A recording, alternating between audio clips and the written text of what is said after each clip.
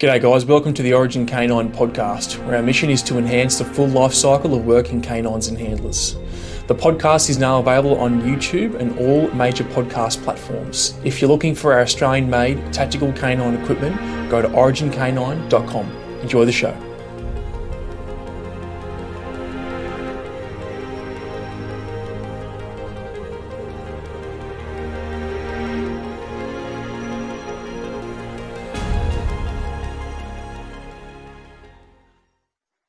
G'day guys, welcome to another episode of the Origin Canine podcast. Today I've got another Aussie guest on. We've got Ramage. Reg is a former canine handler from the from the first military police. For fuck's sake, the first military police battalion. G'day guys. Fucked it already. Yeah, it's a bit of a tough. It's too many words, mate. Too many words. No, Mate, you know, okay. I think it's the headphones, dude. Because when I would normally just have the laptop, and I don't have these hanging out, and I've just got a microphone. Yeah, But okay. now I'm using the headphones. It's like you can hear your voice back, and you just I don't know. Anyway, No, good. You see, actually, I'm hearing that now, mate. So, well, we'll get through it, I'm sure. yeah, sweet. It's definitely nothing to do with me. It's probably COVID or war in Ukraine or Yeah, that's right, exactly. cryptocurrency or Twitter or something. It's definitely the 5G, Yeah. mate.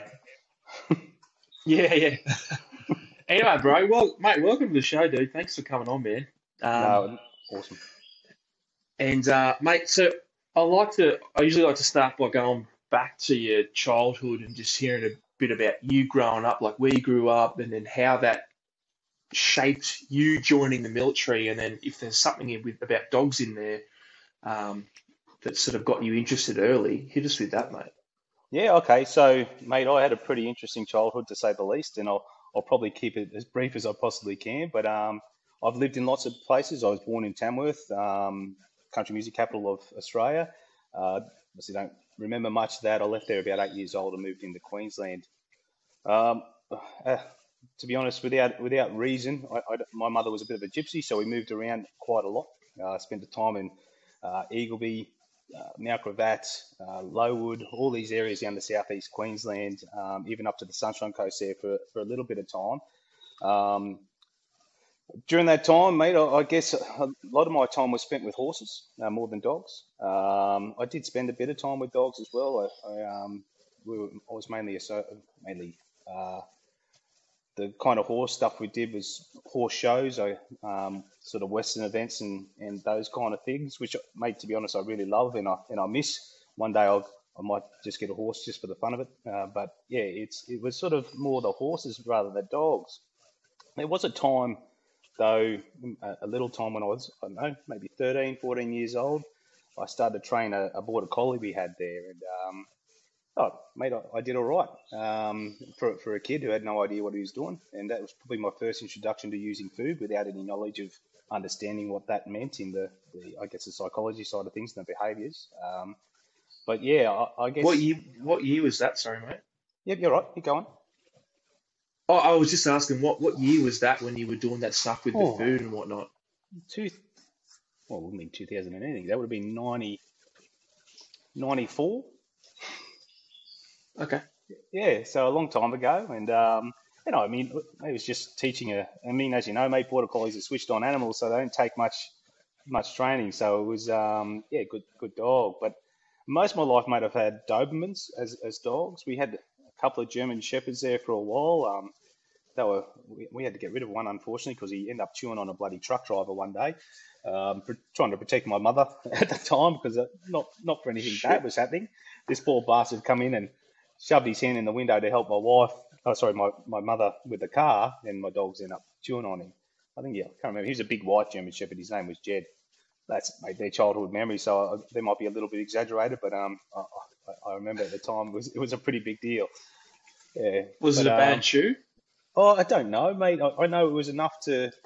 Yeah, I guess that guy won't be sticking his arms in any windows anytime soon.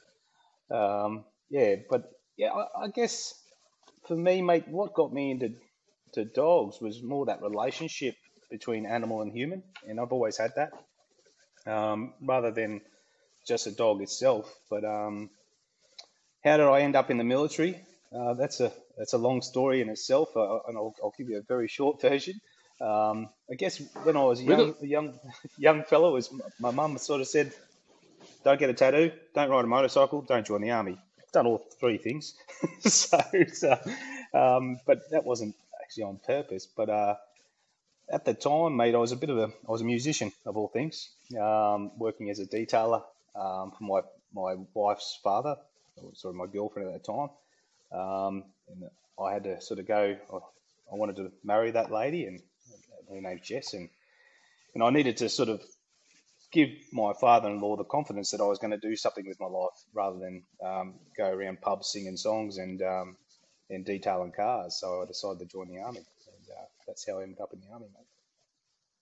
Yeah, so because we got time, bro. What's the long version? Is there like a longer version, or is it you just Yeah, skipping there's. some unnecessary details? I guess, mate, the life I lived as a child was one that I didn't want to live as an adult. And I mean that is, I guess, without getting too soppy and philosophical, I guess I've been a guy that's been drank the Kool-Aid of loyalty, honor, respect, all those things that we speak about and really see done or do ourselves. And I didn't come from a good background in those areas. So I guess I made it in my mind that I didn't want to be any of those things that I guess, was an example to me as a child. Um, and so and that's why I guess in the end I ended up in the military police after a bit of time. But I wanted to do good by people, not to dobble me mates, which we all get the big brand on, but to hopefully to hopefully support and do what I can in those areas. I didn't say anything. No, all good. Yeah, so yeah, so that's probably the reason, mate, is just to make a big change. I mean, a very big is a hard right from the person not the person, yeah, the person I was and the life I was leading to going in the military, mate. I don't know if everyone's got a similar story. I think probably week 3 or week 4 at Kapuka, mate, I was keen to get out of that. I said, oh, I've made a big mistake here. But I also had a very, what's the word, influential and very convincing section commander at the time, who had me stay to the end. So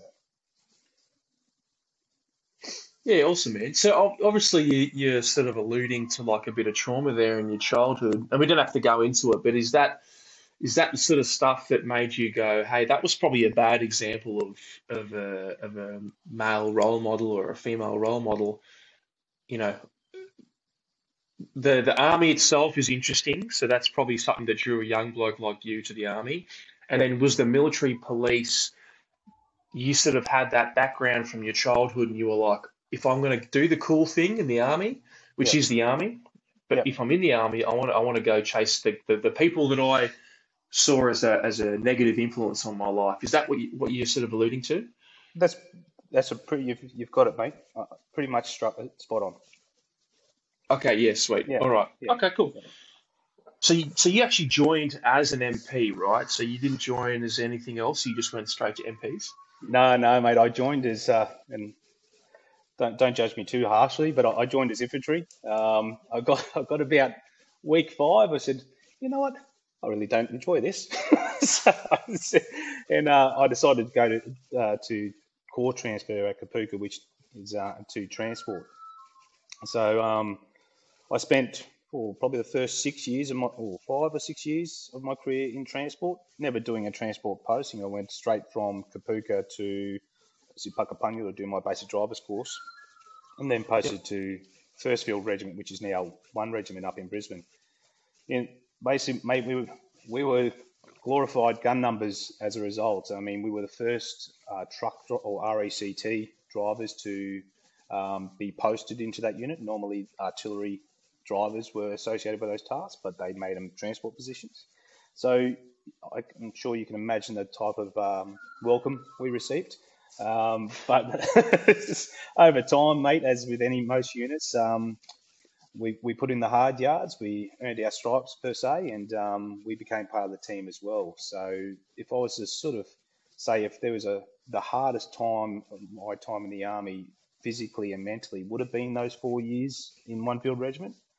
But at the same time, mate, it was a blast. And as you know, through that trauma bonding and those hard time sort of opportunities that you're with your mates, you build some really strong relationships, which I'm still mates with those guys today. I mean, that's 20, 21 years later. So it shows you a lot for the type of relationships and bonds you build in the army in such a short period of time. From there, mate, I guess I was a bit of a found myself on the wrong side of the law on a number of times there, which was interesting. But because I guess I was riding a motorcycle. Oh, hello. Sorry, mate. You got me? Yeah, sorry, mate. Yeah, it's all good. Where'd you have me I last? think the bloody we were just talking about that 4 years in the army. You said it was the hardest physically, mentally sort of period that you had. I think every now and then, if this thing shits itself, it starts recording automatically again, so it'll just Okay. save in segments. So Okay. All right. we'll just fucking continue on as if Yeah. nothing happened. Yeah. I think it's fine, mate. All right, too easy. Yeah, So, mate, yeah, I mean, at the same time, like I said, they were the best relationships I've ever had.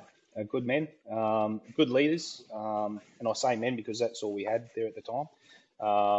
Some really good leaders that I've certainly modelled some of my behaviours off as a result, and I've also some leaders that weren't so great that I've learnt from as well. But yeah, I really enjoyed that time that I had at One Field Regiment. It's funny I say that because at the time none of us wanted to be there, but when we left there, we all went, geez, it wasn't that bad. Yeah, we had some hard days, but geez, we had a good time when we weren't having hard days. yeah. So yeah, yeah, And for people listening, the like the artillery regiments and the cavalry regiments, they're notoriously like regimental and very strict and steeped in ceremony and that type of stuff, right? yeah, definitely. And Yeah, and they're hard on it, mate. They don't back off on it. And I guess that put a lot of those values in me. I guess I backed it off a bit moving forward. But yeah, I mean, like you know, we had every Wednesday we'd have a admin parade. Every Thursday before sporties we'd have a full admin parade before sporties and all those kind of things. Morning parades, afternoon parades, all those sort of things. And most of the units I've been to since don't do any of those things unless there's something special yeah. going on. Yeah. I did not know about the Wednesday parades, and I know there's sports on a Thursday and whatnot. Yeah. It's going to turn the Wi-Fi off from my other devices. Hopefully, it's not going to. I can die. Yeah, I know that some units have like the sport on the Thursday, but in my career, that was always really haphazard. It was like very occasionally. Yeah, But like the yeah, admin parades on a Wednesday, ugh, fuck that. yeah. That's right, exactly, mate. No, it's yeah, I certainly didn't enjoy it, but I guess they're fond memories to look back on. Is in when you get out of the army or spend a bit of time as you have, mate, you just sort of go those values and those ceremonial things. I guess they're things that have been lost in a long time, and I guess and you'll never do that again. So whether that be for good or for worse, there are still those times where yep, we have traditions, we have values, and we stick to them. Yeah, I think I agree with you, man. Like I used to hate that stuff, right? I was always one of those guys that was like, why do we waste our time with this stupid stuff, and why can't we just roll our sleeves up? And I was that guy. But Yeah, it's almost like the older I get, I think I have more of an appreciation for what that actually means. yeah, That discipline, the tradition, and those values is about the principle as opposed to the actual dogmatic. yeah, This is why yeah. we march around and Yeah, that's yeah, right, exactly. Yeah, no, I get it, mate. It's doing the and I was robot. the same, mate. I'm a pretty relaxed dude. That's classic. Yeah, so it's but I guess when you go into those other units that went away, which I think was good to a point because we got to concentrate on what I what I enjoyed, which was practicing the war bit and doing the things that I guess what the nation expects us to do, and that's apply violence on behalf of the country. And don't get me wrong, I see it. That other side of the business, being the traditional side of the business, has its place for that in the foundations of it. But I really like just getting out there and doing the job, if you know what I mean. Yeah, definitely, man. Yeah, I think Yeah, I was probably one of those kind of guys, right? yeah. What year was this when you joined? So by the end of that, so what year did you join? And then 99. by the end of So not your, yeah, 99 I joined, and then when did I leave? I left one reg in the end of 2003. oh right, so fuck, in that time that you've joined the unit, um, you've got Timor, September 11, Afghanistan, and Iraq all Yeah, sort of kicking off in that time. What's yeah. that like being Well, it a was fucking exciting. pogue? It was exciting times for me. Exactly right, mate. Like in that time, I did get posted to East Timor, and in 2001. So I was attached to a UN mission, FLS 4, which is Force Logistics Squadron 4, as a heavy vehicle operator, which was great, mate. For me personally, as a driver in East Timor, we got to see more country than anybody. So we'd go all the way to the border, up to Balabo and Batagade and Moliana, all the way up to Los Palos, all the way to the Far East, and supporting Koreans, Pakistanis, Bangladeshis, Japanese, the Malaysians, Thais, Jordanians. So it was for a young fella who's only literally 2 years from basic training to get posted straight into that position, and I was the only one from one reg to get deployed because I had the right qualifications. Was fantastic, mate, and certainly gave me an early perspective of what hard is and what a hard life is. I guess when you look at that third world country and how happy people can be when they've got nothing, it is probably the big perspective I got. Mate, that's a very interesting point, and I'd love to explore it, but it would Yeah, be such a segue from yeah, that's your right. story. The Yeah, whole because you know Dan Cooper, ex regiment guy. yep, yep, I saw a post that he put up the other day, and it was like, hey, have you ever wondered if the Taliban or if the Afghanis have PTSD, depression, or whatever? And he's like, they may do, but I think the point he was making was like they've got so little and they've got such hardship in their life, they don't have fucking time yeah, for that yeah, shit. They've just got to survive. And what you just said there resonated with me a lot because yeah, it's almost like the lower down on that Maslow's hierarchy of needs that you yep, go, the more basic your requirements are, the less yep, you have to worry about the airy fairy stuff in your head. yeah. Not to Agreed, mate. say that it's not real, but I think necessity will fucking push that stuff out because you've got to Yeah, survive. So yeah, and it does, mate. I mean, I'm sure you've seen plenty of examples where necessity pushes past your discomfort, on many times, whether it be physically or mentally. That necessity and I guess internal sort of what's the word, behaviours takes over, and we just get on with it, and we'll deal with this other stuff later on. Free medical, right? yeah, yeah, exactly. Yeah, free dental, mate. I'll still fucking. Yeah, Gosh, I've got a bit of a toothache yeah, at the moment, but so I got to go back to dental. But but no, Timor was great, mate. That was 6 month tours, and a tour of being I guess the only bloke from my unit. I had to sort of find myself and my spot there, and um, got to spend some time in Akusi, which is the little enclave in West Timor. That was great, mate. We got up to had some really good times there, moving some North Koreans into that. Oh, sorry, not North Koreans, some South Koreans into that area. uh, whoopsie. so, yeah, but it was, yeah, and like you said, mate, September 11 happened while I was at Nogra Barracks. That was amazing. I was only recently married then, and I was at home, everyone's story, mate, looking at the TV, thinking, what the heck? Got to work, and then they locked the barracks down for a week, and the old picket patrols, the old fat man's webbing.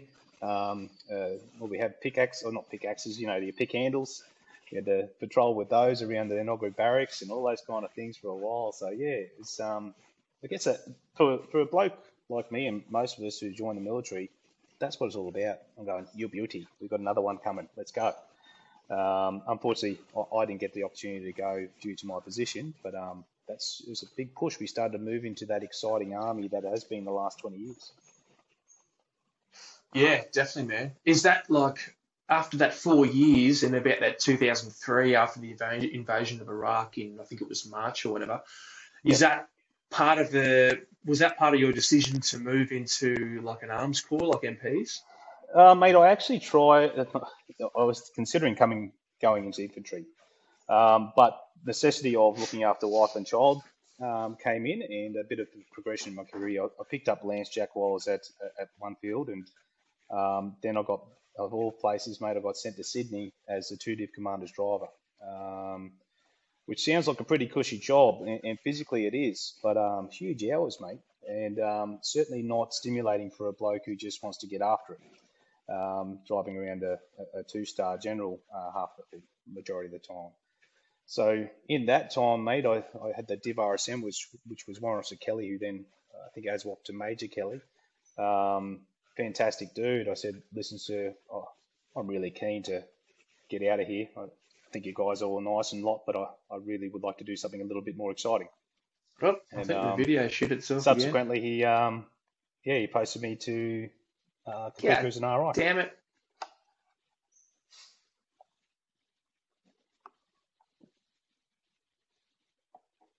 Ugh. Hey, Reg, you got me, mate? I think your internet must have shit itself. I don't know if I'm fucking still being recorded. You got me, bro? You there? Yeah, I can hear you, mate. I just can't see you. Oh, right, yeah. Now I'm sitting here going, oh, is the podcast just going to be me sitting here going, ugh? Yeah. Sorry, mate. The last thing I heard, the whole video not paused. The last thing I heard was the two-star general Kelly. I think you were saying he ASWAP'd at some point. Oh, so no. So the RSM, so two div RSM, who I've obviously got to travel with a fair bit as well. I said, listen, sir, this is you're all nice blokes and whatnot, and I understand this job's a pretty important job, but it's certainly not stimulating my needs as a soldier. And he agreed. He goes, yep, you should be doing something else. So I asked to get posted to 1RTB as a recruit instructor. So that Awesome. was a big change for me, mate. And I guess the regimental side of things coming from artillery helped me out a lot there. Don't get me wrong, mate. I struggled a little bit in the beginning to put that RI head on. And back in those days, mate, they were the 7-weekers that we were putting through. They were hectic as, mate, and we were working from 5:30 in the morning till 8 o'clock most nights for 7 weeks straight, mate. Like every now and then you'd get the opportunity to go home early if you weren't driving the platoon, but they were probably the longest days and hardest days I did in my military career. And yeah, not good on any families. And that sort of brings me to my next point where I said, right, I only did a year there, and I said, I'm done, and I discharged. And when I say I discharged, I tactically transferred to the reserves and did a DA50, which is basically a contract to the Army in Oki as the Army Aviation Training Centre's transport manager. Okay.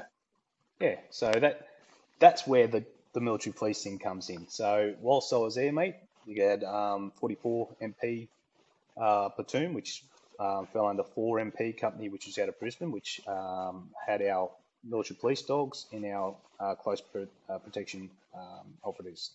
So out of those, I started to see these blokes doing dog work. I went, oh, that looks pretty interesting. Went over there and had a yarn to a fellow called Stephen Wood, who's now, I think he's the OPSWO for Charlie Company in the military police at the moment, working out of Sydney. What's his name? Sorry? Stephen Wood. Steve Wood. Okay, cool. Yeah, good guy, and a bloke who I still I talk to regularly. And he sort of said he was a corporal at the time, and he told me all about the job, and I said, I want to do that.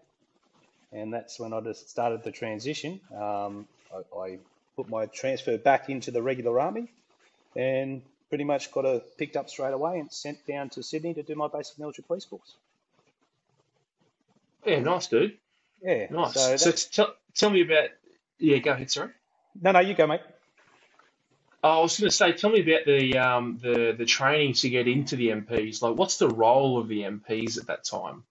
Yeah, okay, that's a very good question, mate, because it has changed, and it's changed significantly to what it used to be. The basic training, not so much, because we've got to give everyone a complete holistic understanding of what they potentially will be doing when they leave basic course, and it's now tri-service. So you've got your roughies and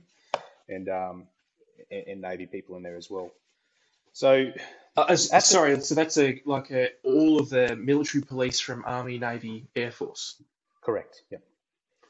Oh, yeah, gotcha. Okay, yeah. Sorry. Yeah. So when I went through, it wasn't. It was just. Sorry. No, it was. We did have our tri-service in at the time, but it was at that time we weren't working together. We just went out to our separate ways because that's what's called the Defence School of Military Policing rather than the Army School of Military Policing. But yeah, it was. Mate, I'll tell you what, it was tough. I guess, and the reason why it was tough is a lot of the people I was with there at the time as trainees were very, very new to the Army.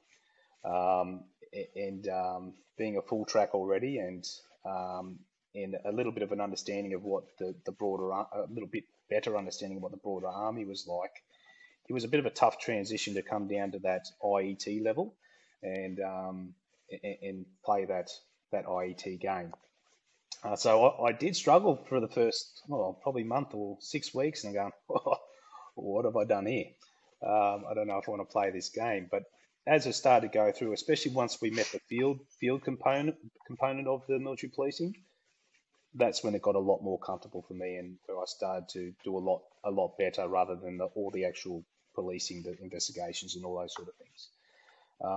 Because I think at that time, it's longer now. It was a 3-month course, so quite a long time, mate, to be in Holsworthy down in Sydney to be doing that kind of stuff. And I guess that cultural shift into that tri-service environment as well was interesting. And having that I guess sprinkle of different corps there. I mean, we had artillery, infantry, a lot of clerks, armoured, lots of guys there from different corps, which made it great because we all had our strengths to bring into that, I guess, all-corps environment, which military police is having that ability to, yes, go write a statement, yes, go take an investigation, yes, now you've got to go field and bang in 100 star pickets, which we don't do anymore, thankfully.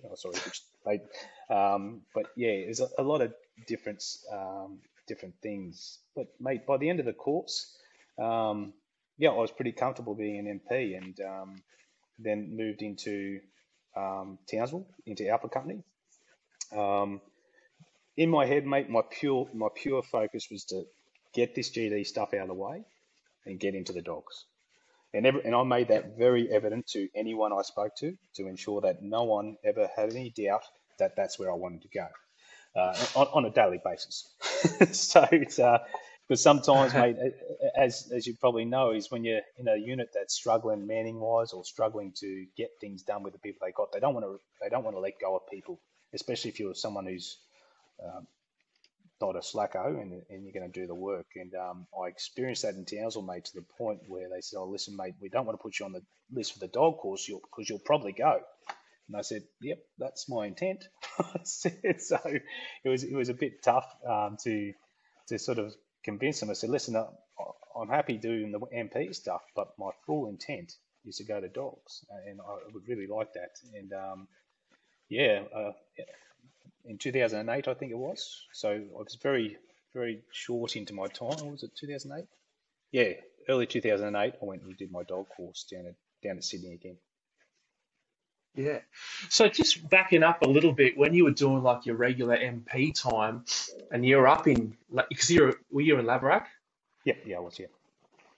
Yeah. So you're Laverack Barracks, Townsville. Now that's a time when there's a lot of deployments happening. You've got the SecDet in Iraq. You've got some of the RTF Yeah, in the early days, and that was probably some of the most intense stuff that Aussies had done in a long time, right? yeah, yeah. Now, as an MP, are you dealing with a lot of the fallout from some of those deployments and the jadedness and the people discharging and the, post-deployment fucking wobbles that people get on? What's the go there? How was that for That's a you? good question. That's a good question, mate. So there's two parts to that answer, mate. So the hardest part for me at that time, because like you're saying, you had the omelets going over your sec debts and all the thing that was happening at the time. And mate, I was literally instructing every single one of them on how to use a pistol and how to do what we call our DTs, defensive tactics, and basically a, a digger level of LOAC in that regard. So it was frustrating for a bloke like myself and the other blokes that were providing that sort of specialist knowledge to everybody that was getting deployed because, we would really like to go, please. But you never got to go. But at the same time, mate, what was happening at that time because that's when we converted. Oh, sorry, we went. Oh, what happened then? That's when we actually became the battalion, I believe. And someone will definitely correct me if I'm wrong when they hear this podcast.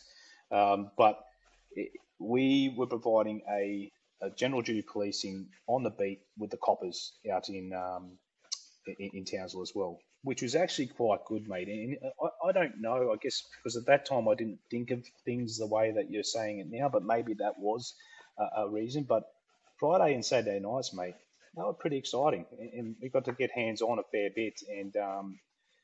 And I guess a bloke a bloke I used to work with a lot was a fellow called Alan Napier. He was an MP, also a dog handler. He actually did some time as a DLO for about 2 years over with SASR.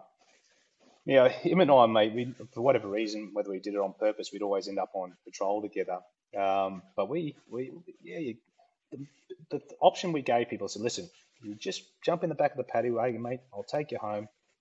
That's the end of it. I won't need to speak to your RSM. Need to speak to your duty officer. I'll take you home. But because unfortunately the reputation some military police had at the time and still have is they didn't trust us, and sometimes they ended up arrested or whatnot, and we'd have to go through that what I found pretty yucky side of the business was that discipline rather than that supporting it. And, I mean, again, going down that philosophical line again, it was our core motto was for the troops, with the troops, and certainly not against them. And that's what I kept in my head. I'm here to help these guys, not bloody put them in the cells or whatever it was in 2RAR at the time. It was to get these guys home and in a safe place and not given the coppers, because that was the option I said, because we were working side by side with the coppers. They go, hey mate, if you don't pick him up, we're going to put him in the watch house for the night. So we're doing him two favours: getting him off the street, two, getting him out of the watch house and going through that military system. And it was good for the coppers to help us out like that. And mate, it's a bit of a tough because they're like the real police and we're not. And you're going, all right, they made us feel like part of the team. And I remember the first time I went out there with the guys, he said, right, mate, if you're out here with us, you're one of us. If we're getting a scrap, we expect you to be in it with us. I said, oh, too easy. You just need to ask me and I'll jump in. So we had some pretty good times. Yeah. That's right.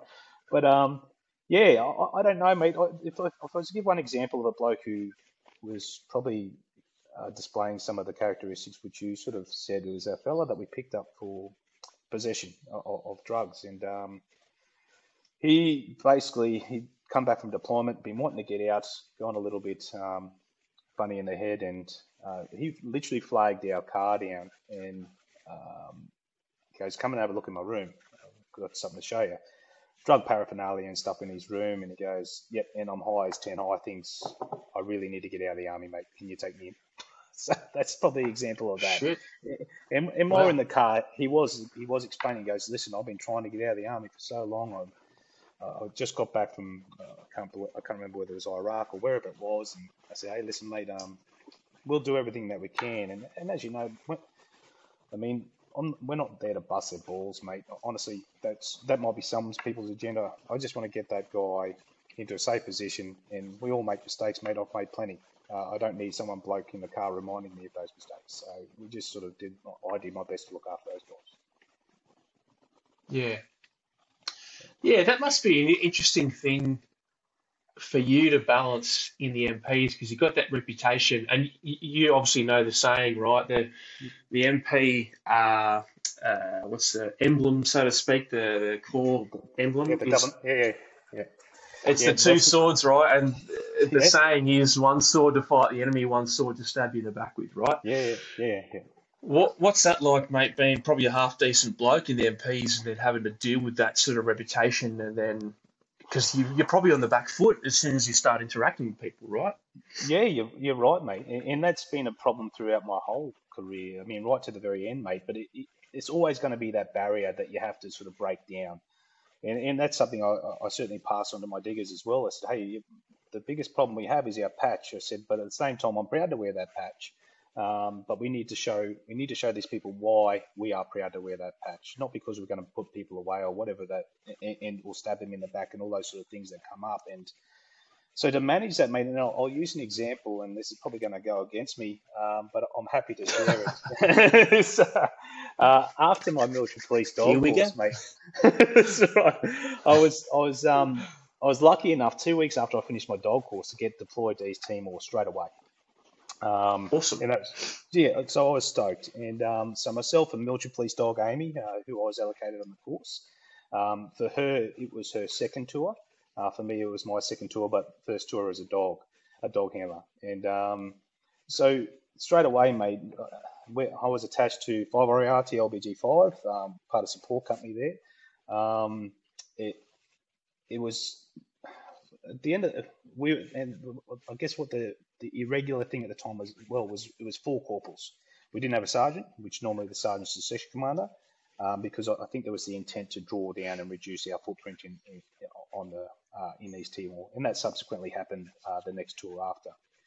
But in that time, mate, I guess I got to um, work very closely with the infantry, and the big thing for us was to literally just get in their face and say, hey, when are you going on patrol? Show me your patrol plan, or your schedule for the week, and we'll pick where, or not pick, see where we can fit in to your patrol plan. And we looked after Dili, Gleno up in the hills, and Bacau over on the eastern side. So for me personally, Gleno and Bacau were my favourite because the cooks there were fantastic, and it was a lot cooler in those locations. But straight away, mate, having the big old school red patch we had back then, that was the barrier put up. You get in the back of the carrier, or back in what are those bloody New Zealand 6-wheel drive things, or 8-wheel drives, whatever they were bloody called. Get in the back of one of No those, idea. and yeah, straight away they sort of you're on the. No one wants to talk to you, or they ask you the standard MP questions like how many blokes you locked up, did you bring your speed gun, all those kind of things. So, but yeah, and my dog unfortunately was extremely racist and didn't like anyone that had darker skin, or so that sometimes worked against me working with the New Zealanders because the Maori population she would cook off as soon as they got in the car. Um, but yeah, it was over. I'll tell you what broke that barrier, and this is what's probably going to get some remarks. Is we went on. We were up in Bacau. We just finished a big trip of basically doing some, I guess, some standing patrols out in the bush with the guys, and for I think it was about 2 weeks. We went from Dili up to Gleno, through to Bacau, and just doing that standing patrols, so on and so on. Nothing more than 2 days, but if you've been to Timor, the country there is quite steep and quite hot and quite wet. But we got to Bacau and we all decided, righto, let's go have a beer. And as you know, that's naughty. So we basically went to a restaurant there and we had a meal and two beers with our meal. And subsequently, the OC or the person, or sorry, one of the blokes that was sitting at another table um, was a civilian journalist, and he went back to our FOB up in Uh, Bacau and told the OC there. So by the time we rotten got back, cunt. yeah, exactly right, mate.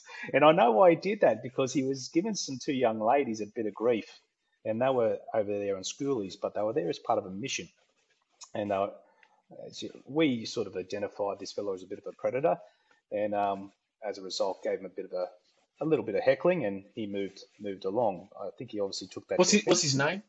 I don't know, mate, and that sort of gets to the next part of my story. He made this allegation, which is true, mate, and we, being the people we are, yep, we did that. We'll take the kick in the ass, and we then became, I guess, very known in the whole battle group then as the four MPs that got on the piss. So that, Yeah.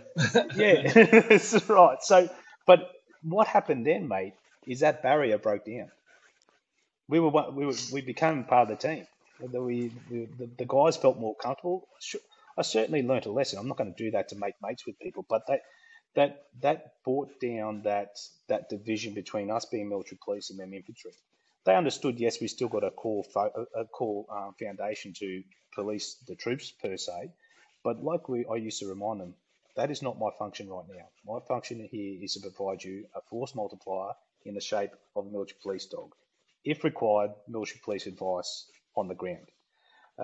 So once we got past that little indiscretion, yeah, we got charged. I think we got 2 days loss of pay, but in the long run, it was kind of worth it to break down those barriers of relationship between the infantry and us. Yeah.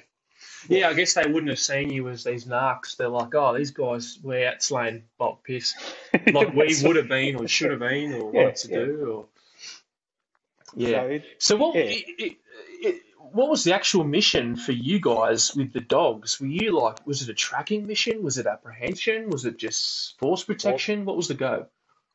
all of the above, mate. So whatever fell into that box, and if I was to be 100% honest, mate, that was 2008. Um, so being part of a patrol in 2008 in Dili, to me, as a bloke I was at the time, and probably similar to who I am now, I thought we were just delaying that transition of normality for those people. Watching blokes walk around with a 58, a Minimi, and Styres with a big furry chainsaw down the street just didn't suit the picture, if you know what I mean. Yeah. These guys, in my opinion, were getting on with their lives. Yeah, we had some minor indiscretions that were happening sort of out of Dili, and most of the stuff that was happening in Dili was probably civil crime that should be dealt with by the federal police or the PNTL. So I guess most of the stuff that we did at that stage, and anyone would agree with me, East Timor became our new training area. A sub 1 was run over there, a sub 2, mate, the SIAS course that I watched get done over there. I've never seen people so destroyed in my life when I watched them do that. They ran a carrier course over there. It basically became they even ran a sub 1 for corporal in East Timor in that time. So for us, our primary focus was to provide that force multiplier in the case of any public disorder, whether it be riots or whatnot. Provide that tracking capability if required, and any sort of out of court, in accord apprehension, which we got the opportunity to do one up in, I can't remember the place, but it was up in the jungle somewhere. It was probably one of the most amusing missions I'd ever seen, mate, because it was supposed to be covert. It was run by the Portuguese, the GNR, PNTL, Australian Federal Police, with a contingent of, I can't remember, I think it might have been Delta Company of 5RAR was sent up there as the outer cordon, while I think GNR with the strike team. And, mate, if you can think about that many agencies doing one mission to catch 3 murderers in a little village in the middle of the jungle, I would have a guess we're about 30 vehicles strong, driving a convoy Yeah. up into the jungle, and they literally had one of the federal police officers had to actually become a parking attendant and put us into a big soccer oval in this village. And so I'm sitting there in orders listening to what was going to go on, and the only thing I heard that was very important was no bangs, just go in there, and it's all got to be very solid, because obviously the village homes over there are made of bloody, I don't know, palm fronds and stuff like that, so the noise is going to travel very quickly at 4 o'clock in the morning. Sure enough, first house they went into, bang. So that resulted in I think they got 2 arrests and one escaped. Unfortunately for us, none came our way, but yeah, one got Yeah. away from that night. But that was probably the one and only real sort of uh, proper task we did on that whole 9 months, mate. So that was a 9 month tour for us, which Wow, was that's long, bro. too long, mate, too long. But at the same time, mate, it was a good opportunity for me to know my craft, build a solid bond with my dog, because she came from the New South Wales Police as not being tall enough to do the job. She then got subsequently given to one dog handler who subsequently left the military, then became the pool dog for her first tour in East Timor. Then I got her. So she's gone, I could see it on her face, who's this bloke who's going to be pulling my lead for the next however long. And she was quite an arrogant dog, if I was to be honest. But during that time in Timor, we certainly built a solid bond. And that's what I like to explain to a lot of people when I was a handler back in those days. I said, I slept beside that dog and spent more time with that dog than my wife and family. I said that's the difference between a lot of people when they talk about their pets. I said I spend way more time with my work dog than I would a pet. So it's interesting times, mate. But yeah, I think the best task I did over there again was a training task. This was with 5-hour recon. They were running a sniper course, and we had to track the snipers down. So it was basically escape and evade. Cool. So that was basically based off a shot rep. In a little, I can't remember the name of the bridge, but it was a bridge outside of Gleno. We had to go find source scent, so we didn't know where they laid, but we, from doing an intruder A or an area search, we were able to locate where we could see where they'd laid during that time, and then a subsequent track.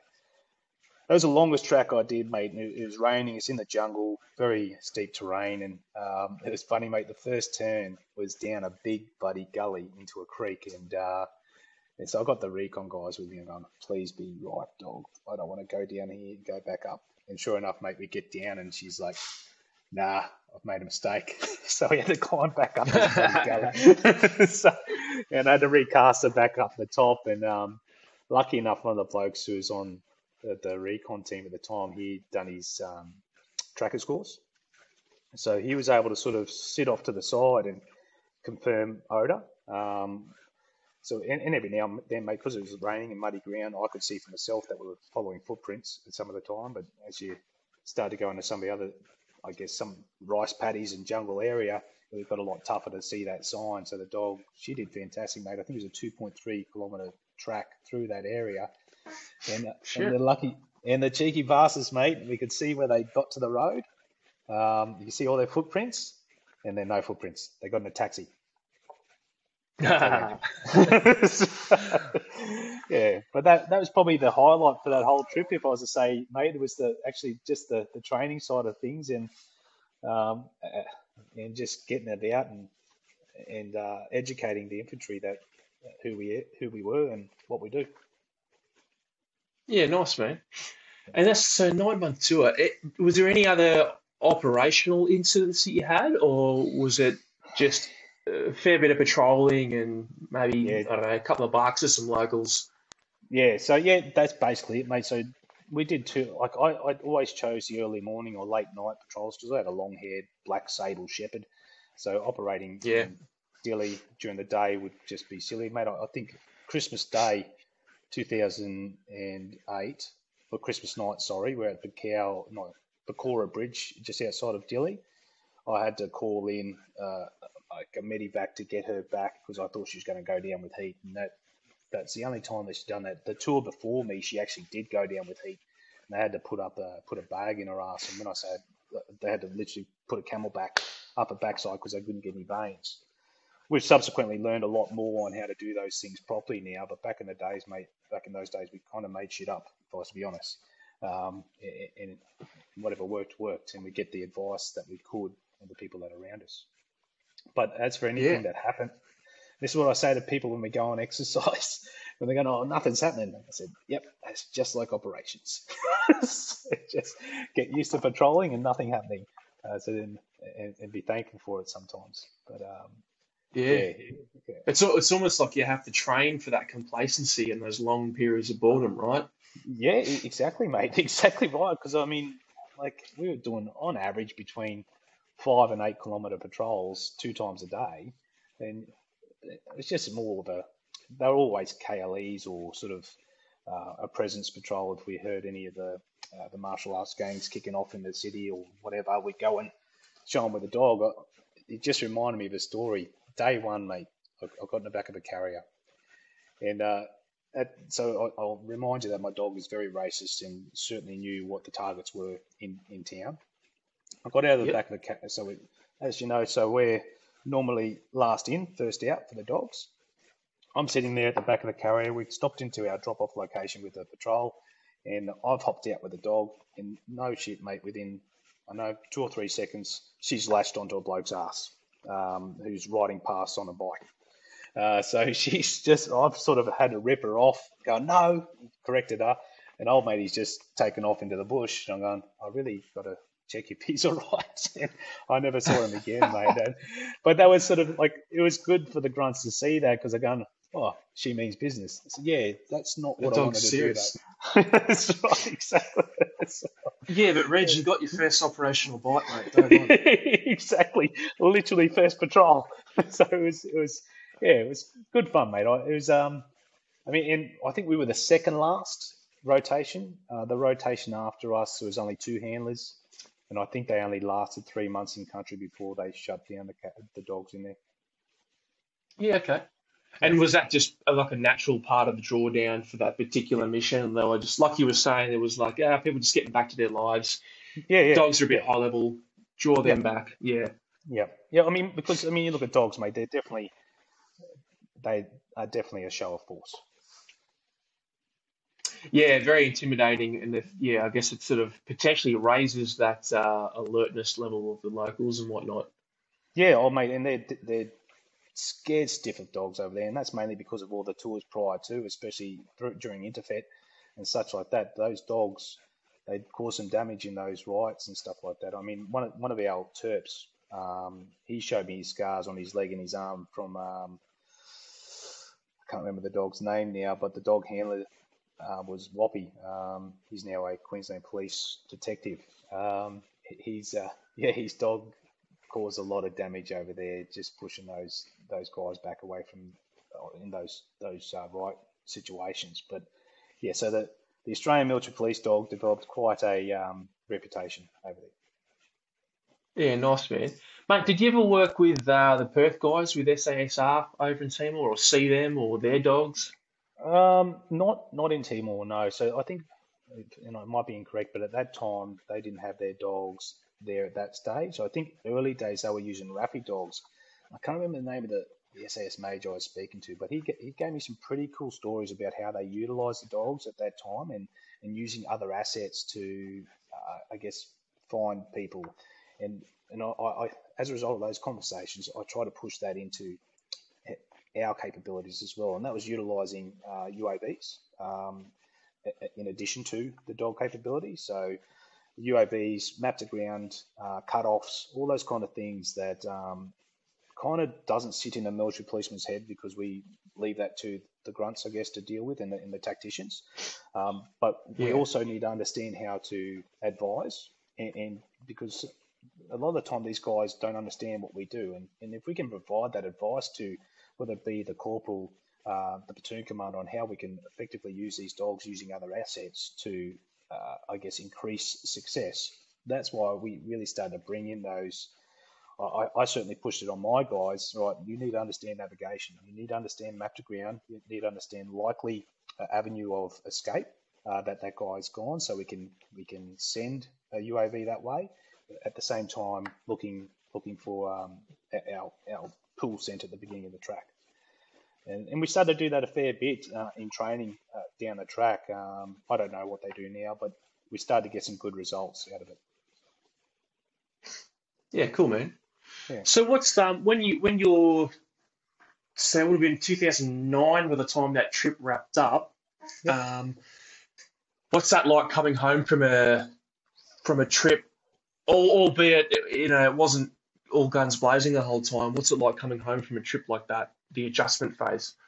So that, I guess, that's a good question, mate. So 2009, if I was to give a bit of context, mate, the dog unit at the time was pretty undermanned and overtasked.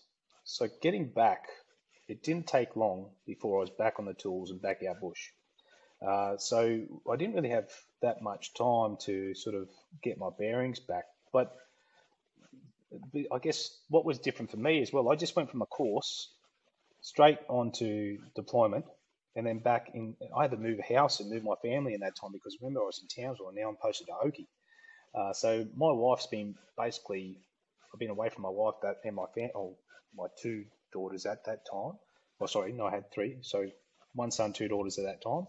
Um, so I've been away for 3 months on a dog course, come back for 2 weeks, then sent away for 9 months, and then come back home. And in that time, she's moved the whole family and house down to in Toowoomba, Oakey area, southeast Queensland. So I Yeah. had to sort of I had to catch up a fair bit on that absence and provide as much support as I could in the home, and that's what I sort of, I'm sure you understand, and that's why wives and spouses and husbands, whatever they may be, in the military certainly don't get enough credit for the sacrifice they make as well as a result of what we do. And so yeah, I guess I spent a bit of time fixing stuff at home, building sheds and all those kind of things. And I guess the big thing after that was to pass on the lessons learnt to the guys back at Oakey. Yeah, awesome, man. So were you now back to full time, right? So you were still full time at this time. Yep. Yes, I yep. Yeah, awesome. And then how did your role change when you got back to the unit at Oakey? Were you just like, were you a corporal at that stage? Yeah. So we were all corporals back then. So Oh, until yeah. recently, yeah. So until recently, we bring in diggers. But yeah, I guess my role sort of, I was just basically a shit kicker then because we were all corporals, mate, and most of the guys I was with there had done deployments to East Timor already. Because as I said, the small unit, high request rate. So it was just sharing that knowledge, sharing what I learnt on that tour, consolidating a lot of that stuff I learnt on that tour. Um, Exercises, courses, all those kind of things. And we used to support RMC a lot in regards to their officer courses out in the bush. Most of the time was up in White Bay, so we did a lot of those, and that was our opportunity to develop and I guess imprint our capability to future leaders, and not just in the dog side, but military police side, and hopefully poach some good future leaders out of there to come across to the Corps. Um, but yeah, I guess that was a bit of a really busy time for me professionally in just getting my craft right. Um, what did I do over that time as well? 2009. So we had the service dog seminar that year as well, which that was the first time I got to go play with all the other agencies. Where it was Queensland Police, the RAFIs. We had Mark Donaldson come over and give us a bit of a spiel as well at the time. Who else we got? So we all came in there and it was Was basically, this sorry, yep, so when Dono came over, Mark Donaldson, yep. was he a Victoria Cross recipient at that time, or was he just a handler with the Perth guys? So he was a handler, but he's obviously had his VC at the time, so it was a pretty big deal for him to be turning up and gave us a big spiel on that. It was a big deal for me, mate, because I just literally finished my sub one for sergeant, and he was my topic to bring up to discuss during my sub one. So I just researched this guy, Nice. which was very difficult because at that time his past was quite, I guess, a mystery. And I mean, since his book's been released after that, which would have been really helpful for my sub one for sergeant, it's all become quite apparent. But that was I guess a bit of a high point in my career, mate, to meet him and have a yarn. And if you've met him, mate, he's a super cool dude, just quite relaxed. So that was good in itself. And but what was great about that opportunity, mate, was for us as a military police dog capability. You know, when you're doing something, I know. I mean, you guys get to play with a lot of different agencies. When you're the MPs, we don't, and we just sort of think we're doing what we're doing is right, and we had the opportunity to go and play with others and see what they're doing, and it was really, really good for us to see that we were doing the right thing. The capability we're providing, the techniques we were using, and I guess, the capability we wanted at the end was equal to, if not better than, some of the agencies that were out Yeah, nice. So a bit of an exercise in validation to see that you're still doing things okay by the rest of the community.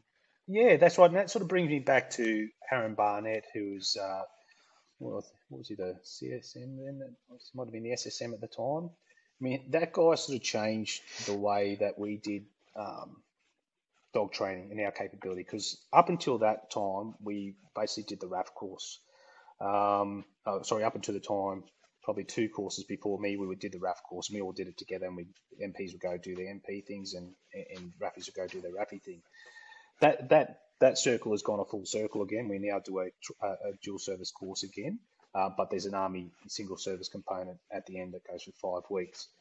But he completely broke the mold of the old compulsion yank and crank sort of methodology to our negative reinforcement, positive reinforcement, classical and operant conditioning side of things that we're doing. And he's done that purely. I guess his big influences was dog sport, and Michael Ellis was a big one for him as well. And subsequently, we spent I love Michael Ellis. Oh, exactly. The guy's a legend. And so subsequently, I we want to spent get a him on lot of. this podcast. Oh, mate, that would be sick, because he's just he's a good dude. And if we watch so many of his videos, and Ed Prawley from Ray Allen and stuff like that. I mean, these are all. I mean, that was, I can't remember, 2008, mate. So that was a long time ago. Things have developed massively, as you know, in this arena. But yeah, it was good to see that those methodologies that he was teaching us outside of what we had as doctrine at the time were certainly, I'd sound a little bit arrogant, but they showed a better result at the end, a better demeanour in the dogs. The dogs weren't waiting for the next correction or being forced to do things. The dogs wanted to do things. Yeah, that's a good segue actually, because I did want to ask about the methods and how they changed over time. Because like I've had Ben Gertz on this podcast, and we spoke a bit about actually I'm wearing the West Australia Police Dog Squad t-shirt. Because he was obviously over there, so he and I had a bit of a brief chat about that, how the methods changed over time from that real compulsive sort of method from into like the knee po stuff and the e-collars and a bit more food based and whatnot. Is that similar to what happened? I mean, obviously, your mate Barnett has taken things in that direction. Yep. Were you guys knee po focused, or was it just more like, hey, this is a clicker and some food, maybe there's a different way?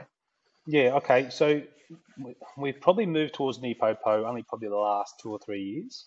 Sorry, that's a lie, because I've been out of the Army for 2.5 years. So prior to that, probably the last 5 years, we moved more towards that. But again, mate, the transition wasn't a hard and fast transition. It was sort of gradual, and that knowledge and expertise in that area just started to evolve and become how we did things over time. And I'll talk a little bit more how we formalize that later on probably closer to the end of my career. But there became, I mean, it's probably similar in your arena. There's guys within the organisation that are the custodians of knowledge, and also the ones that have the drive and the motivation to share and to push it to the point of it becomes the way we do things. And Barney was one of those, and it certainly, he spread that into people like myself and others down the track as well. So yes, at that time, mate, we got taught formally, because we had to go through doctrine on how to compel dogs to do things, to use that language. But we were also given a number of other ways to train dogs, and that's going down that classical and operant conditioning side of things. And we didn't use clickers; we just used the yes. We were told about clickers, but we never used them. And that sort of progressed later on down the road. But if I was to say when it became a thing, Um, I don't know there was a hard and fast date. It might have been in line with, I think it was 2017. No, not 2017. Might have been much earlier than that. It came in line when we transitioned into the RAF course. And there was a bit of argy-bargy between some old heads back then, and Barney being one of them, trying to enforce that classical and opera conditioning modelling into the RAF program, which was still pretty hard and fast compulsion. But at the end, again, the RAF had similar motivated people who wanted to bring that new way of training. I had I guess the luxury, or not the luxury, the pleasure of instructing on one RAF course, which was great. And it was good to see that cross-pollination of, I guess, what was two silos being forced to come together. I mean, I don't believe it was I guess, a nicely agreed togetherness, but it certainly has evolved to that point where we've got one person down there as part of the development team who comes in and instructs on the courses when they come through. But the formalisation, and I'll get to that point now, is of we needed to make it doctrine. And Army military police dogs at the time had no doctrine. So 2000, and I'm jumping ahead in time a bit here, 2018, I think it was, might have been 19. Morris Squizzy Taylor, Aaron Barnett, myself, Christopher Genn, I can't remember the name of the engineer, line officer, and that's embarrassing, but he's a really good dude. He was the capability manager for engineers at the time. We came together to create doctrine. Warren Officer Wood, he was basically the facilitator of it and the bloke who had to do all the typing, and being an experienced guy, had a hell of a lot to offer as well. So we, in that time, created doctrine, and that was not just our training doctrine, because we still had to fall back into the TMP, which is the RAF, but it gave us our consolidation doctrine, and not just that, what we provide, our capability doctrine, because it just wasn't there. And a lot of that influence came from units like 2 Commando, SASR, our other interactions with policing agencies. We broke the mold of this is what military do. We go, well, this is what we took the good things out of what everybody does, and we put it in a book and made it basically fall in line with, I guess, current operations and future operations. And I think what we spoke about in the past was we wanted to train to that A war, the war analogy came into places where we need to get these guys out of thinking we're going to train for Afghanistan all the time, because there's a big push, not a push, bit of murmurs about removing the tracking capability. And I guess I sound like a bit of an old head here, and the old heads that may listen to this in the future would agree with that. Is the one thing that makes us different to a lot of other agencies, is that tracking capability, and no one else can provide that level of tracking that we aim to provide. Yeah, okay. It sounds like a bit of a common sort of thread in that period, moving from those compulsive methods to food and clickers and whatnot. Yep. So for example, when I went through my course, my formal education was like the NEPO system, right? So it was all clickers, layering in e-collars, some very light compulsive negative reinforcement like slip leads and that type of stuff. Yep. Did you train with guys like SASR and 2 Commando, or were you just sort of took some of their doctrine and some of their course content? No, it's funny, mate. They actually stole from us sometimes, which was interesting. But I got to go over SASR and for one of their courses. That was in 2015. And I'll be honest, for me, mate, that was a fantastic opportunity for me. And I learned so much in that 3 months that I was there, outside of what I knew, and it certainly adjusted the way that I think and that I train, and now that I train others as well. The lead hand at the time was an absolute weapon, and just he was a master of his craft, and he loved it. And so it was good to deal with a bloke like that. I think Gertzy was there at the time as well. so it was. So I got to see that firsthand, partake about it. And as you know, mate, us MPs as DLOs, we got beaten up for 2 and a bit months doing muzzle serials and such. But yeah, it was a great opportunity. And post that opportunity over there, coming back, having a DLO down in Two Command at the time called Chris Genn, again, a knowledgeable guy and a good man. I sort of tried to create That's that that's when I was relationship. there. Say again? I said that's when I was down in the cell, and Oh, Genny put me through my course. oh, well, there you go. Yeah, well, that's because I became pretty good mates with Mick Davison then as well. So Oh yeah, he's yeah, yeah, mixed up, yeah. yeah, so he's ended up Davo's going to end up coming up to visit on at one time, and again he had Googe, who to date, mate, is probably one of the best dogs I've ever worked in. Certainly a nasty bite. Um, and we got to do a lot. It's sort of cross pollinate what Two Commando were doing at the time with what we were doing, and that sort of, I guess, consolidated a lot of that content that I got to partake in with the SASR. So we then sort of, I think Kieran, I can't remember Kieran's last name, he came up at a later date and did some work with us as well. So we started to establish I'll probably those sort blank of. that one out. Okay. Yes. I think he's still serving. Okay. All right. Yep. All right. So yeah, I think he was still. He came up, did some work with us. That was good.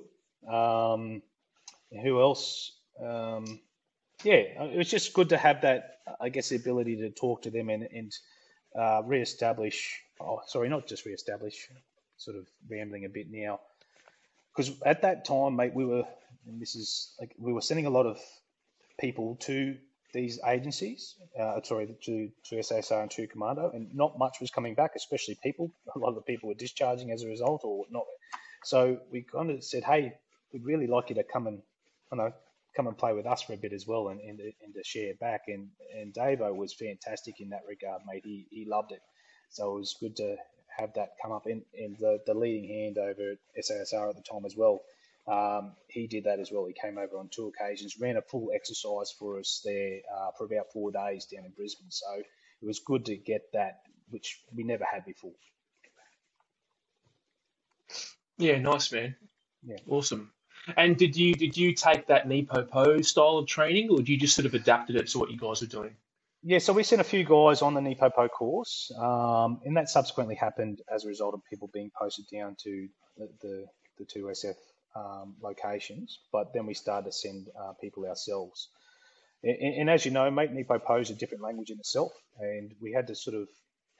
I remember Scott Parsons, really good man, and a guy that I sort of took under my wing for quite some time up in Darwin, and subsequently went down to Commando to help out. He's now left there.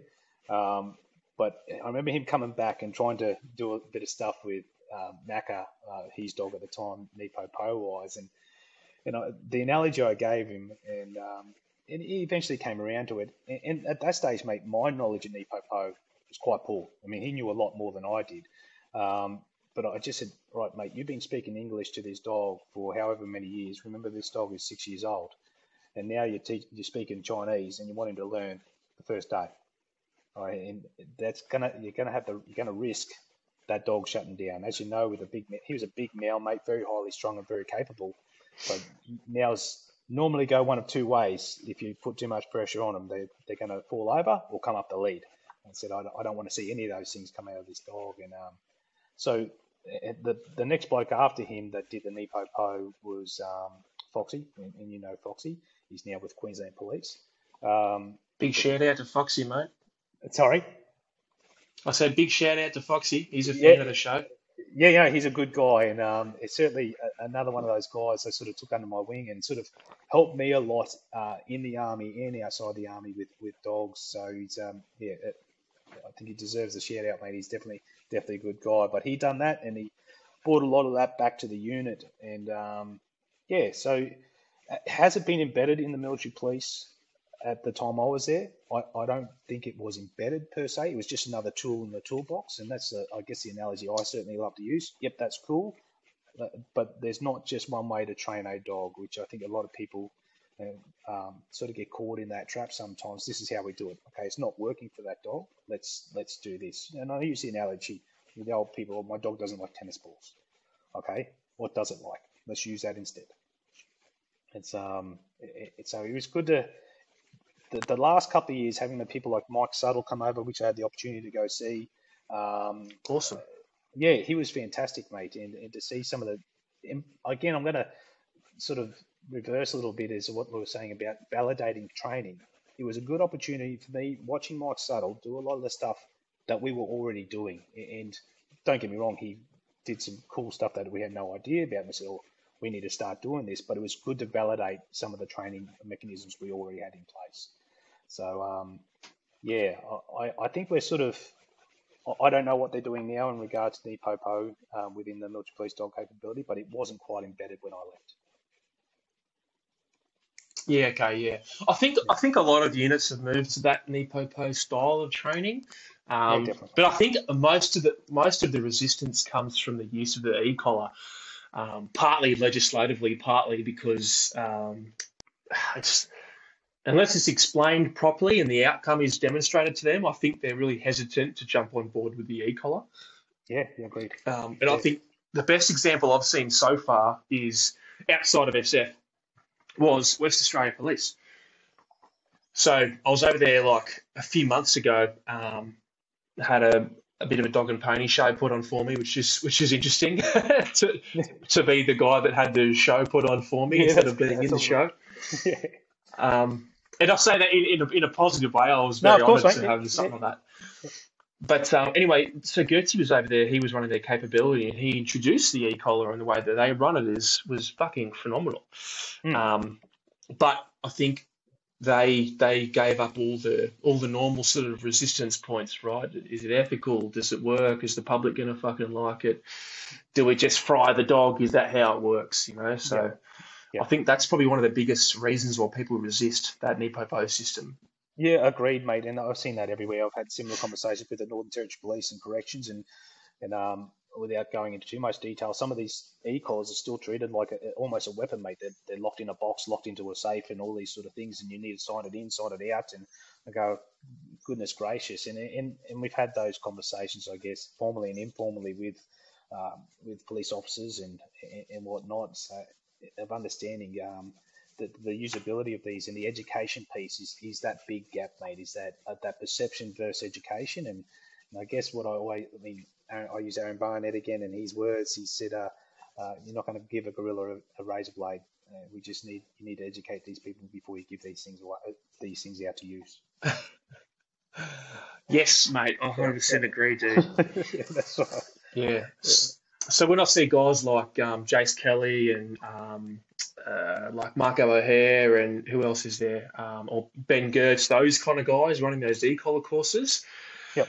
man, I'm seeing a lot more agencies jump on board with that style of training, and I think they're getting a bit better educated. So you're right, it doesn't become a weapon. It's not just like break glass in case of emergency and fucking fry your dog. Yeah, exactly. It's an activation as well as an abstinence tool. Oh, exactly right, mate. And that's getting. I have the same discussions about prongs. I mean, I'm a big fan of all these tools, mate, and I use all of them. But again, dog to task, equipment to problem, and people use sometimes these prongs where they shouldn't be. Sometimes people are using the e-collar where they shouldn't be, and vice versa. Again, it all falls down to that education and guidance piece. And South Australia, where I am right now, mate, e-collars are illegal. You're not allowed to have one. Northern Territory is the same, which is disappointing because you still see people ripping their dog's head off with a check chain and go, what's worse? Yeah, exactly. You may as well fucking hit it with a brick over the head, right? That's right, exactly right, mate. So, but again, that just falls down to that education piece and I guess a little bit of politics involved there as well.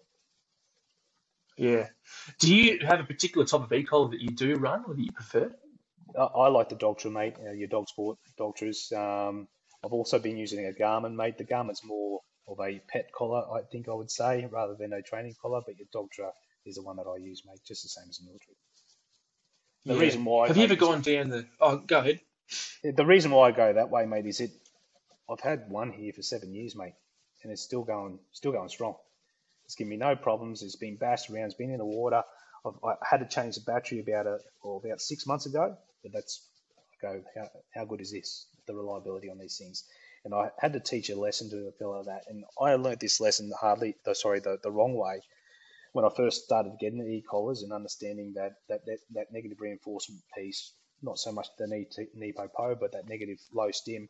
And I bought this cheap collar, and I put it on my young dog, which is about 12 weeks at the time, mate, and I put it in its lowest setting, and that poor little girl did a flip. And it kept on going. So I had to rip this dog off. I said, never buy a cheap collar again. And I had that yarn to a fellow who just came to me for a bit of advice, and he bought a cheap collar. I said, sorry, mate, throw that in the bin. You've got to spend money if you're going to get an e-collar. Yeah, poor man pays twice, mate. Yeah, exactly right, mate. Exactly. Yeah. So Yeah. I don't know, mate. I like that purely because of its ruggedness and its simpleness. I've got 3 levels of 8, and I can work on that. What about Martin Systems? Have you ever used the Martin Systems one, the Chameleon? Oh, mate, I'd love that if I had enough money to buy one. I know a good friend of mine who's got one. They look fantastic, and mainly that contact piece, mate. You've got that confidence that that's going to be touching the dog's neck somewhere.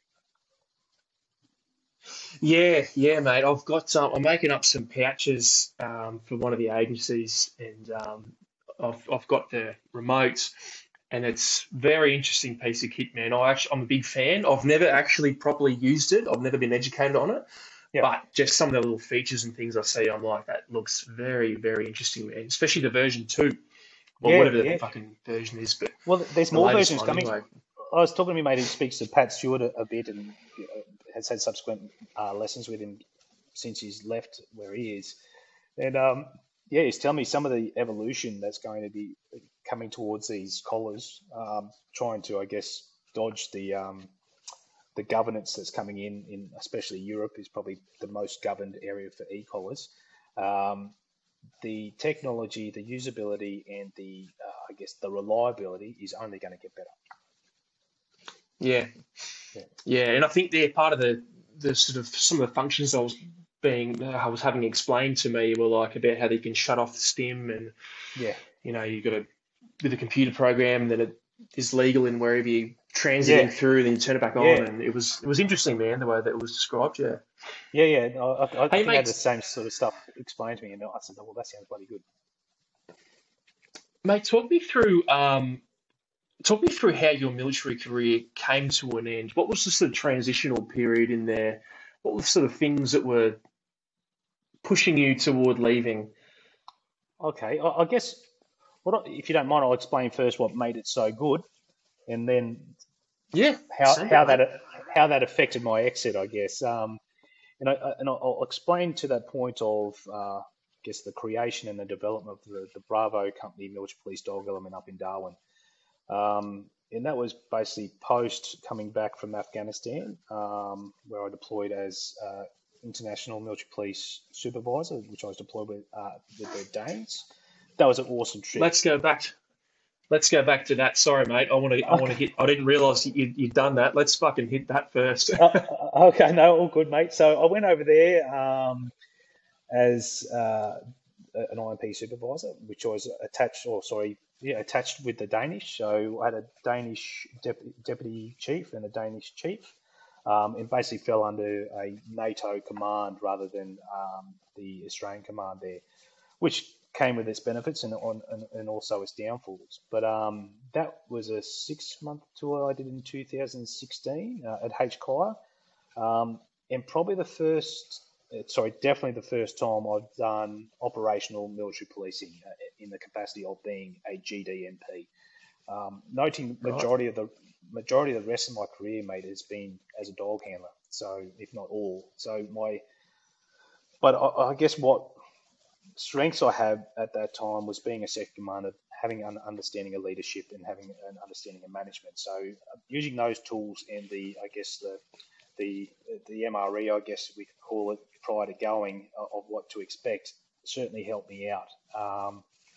But I got to the good thing about that, we had a lot of influence in the team that I got to take over, which was 4 Australians, and they made that trip a lot more enjoyable as a result.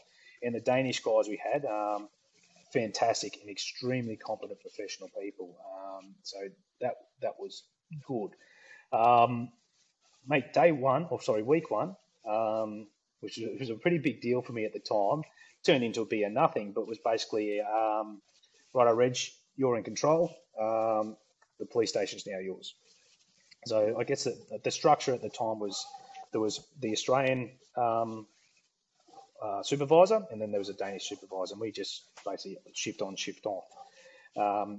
And they said, oh, there's a potential or alleged IED on base. I went, okay, cool. So we've gone in to set the cordon and to do all that sort of stuff, and I go into to see the EOD blokes who were Turkish, because it was a Turkish-run base, and I said, all right, who's running the show? They go, you. I went, oh, I'm in. This is interesting. I've got a corporal and I've got a bunch of officers and sergeants that I'm telling what to do. So it was quite interesting and a bit of a wake-up call and an understanding of my responsibility in the type of work that I was going to do.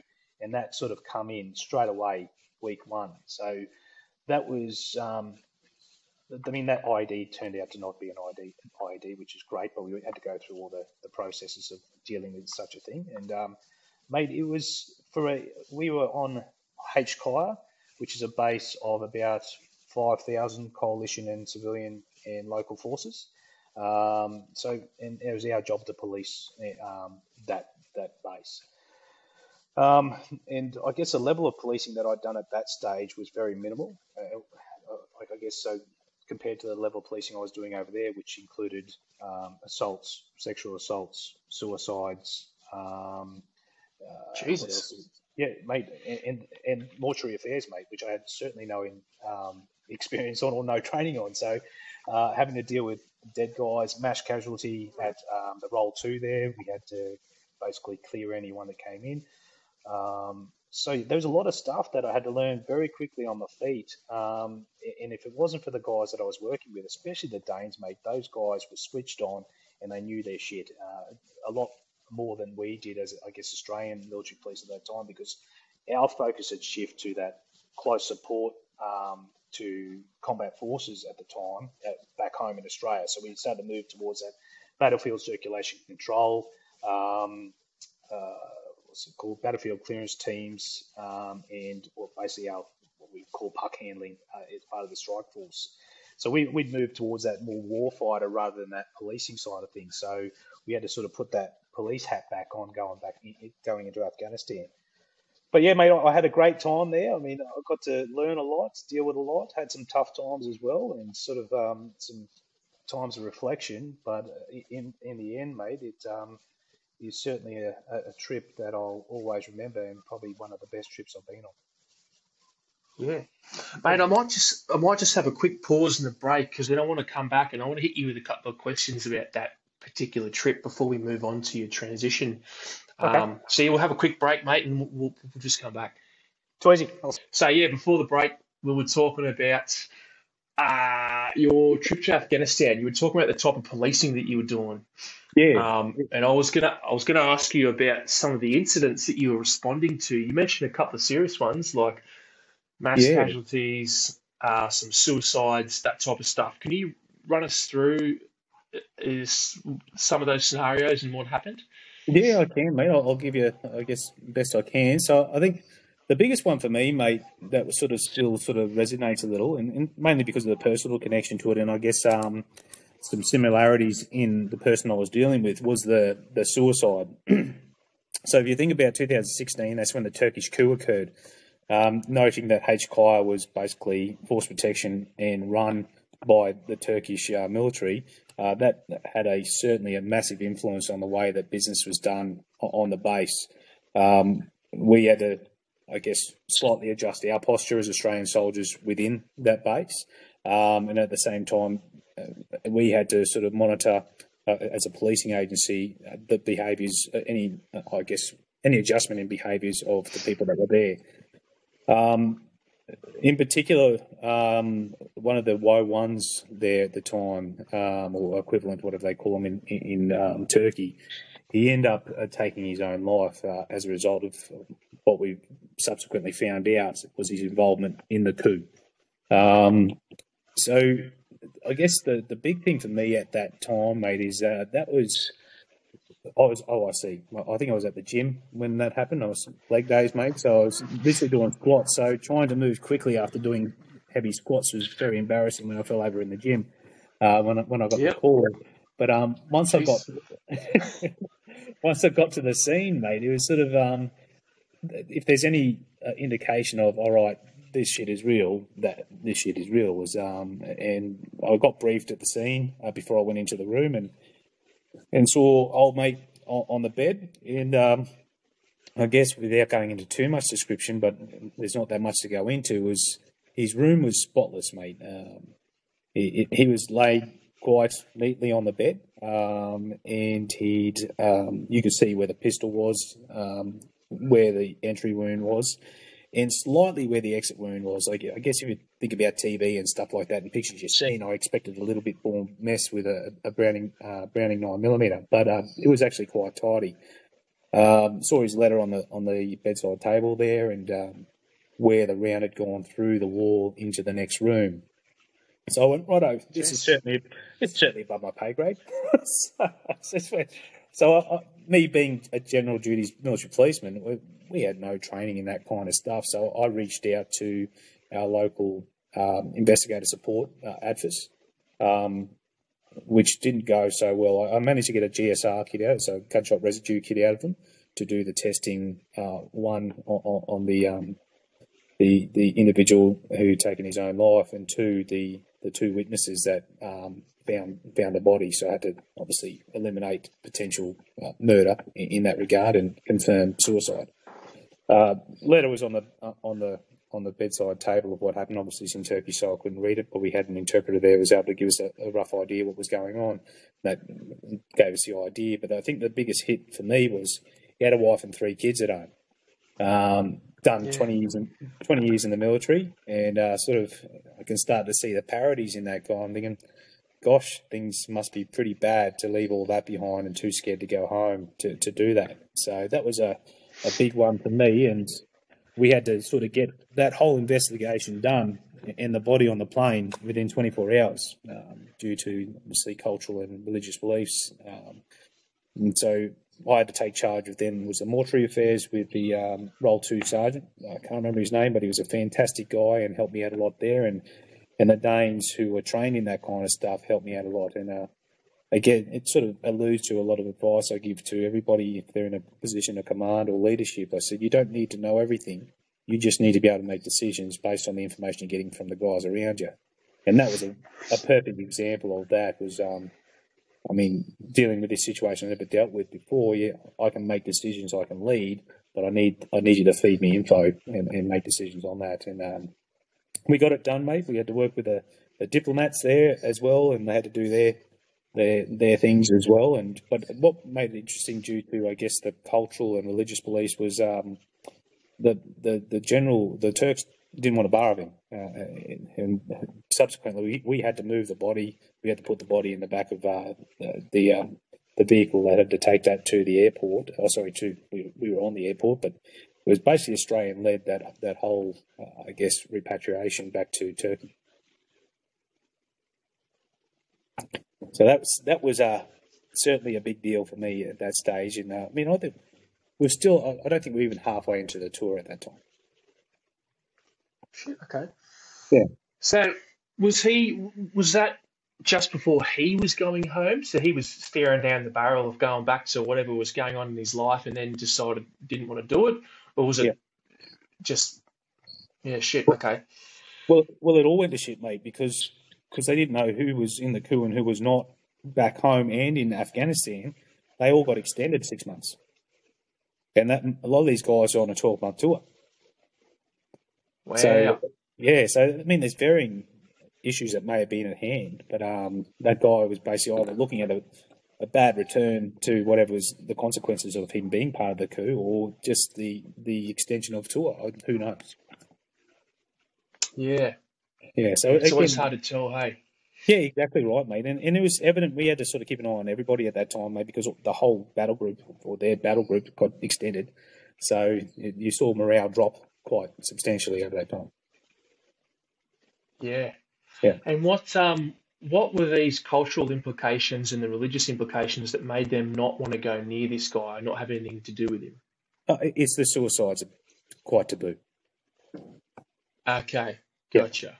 Yeah. So that was I think the main thing, and obviously they got to be put in the ground in a certain period of time, and without knowing, I don't want to make any guesses, but that's why we had to get it done so quickly and had the full police report done. And I mean, at the time, I can't imagine there's going to be many guys from Turkey listening to this or their police force, but I had a Turkish police investigator there at the time who was trying to assist, who subsequently was just doing completely the opposite.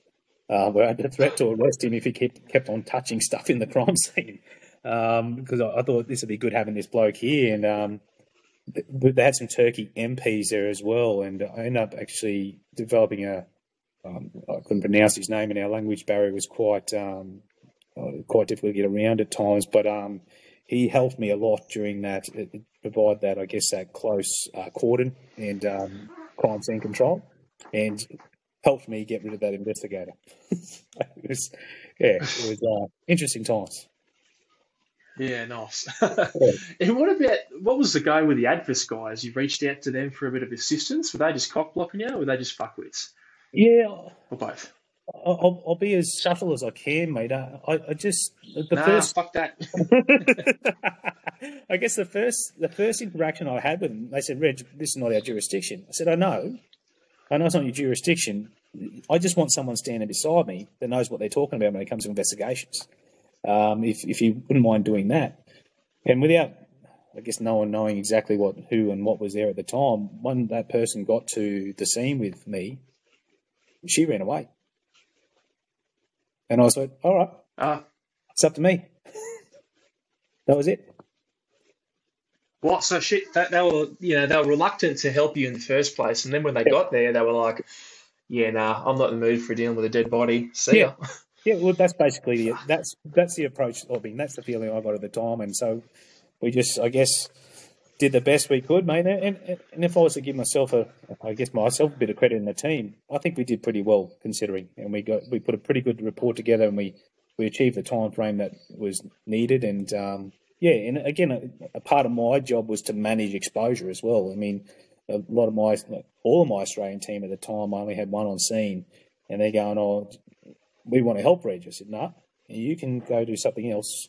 So just to minimise exposure to that sort of stuff is a consideration that some people got to have in their heads. Yeah, that's good that you had the emotional intelligence to not want to parade a whole bunch of people past a fucking dead body.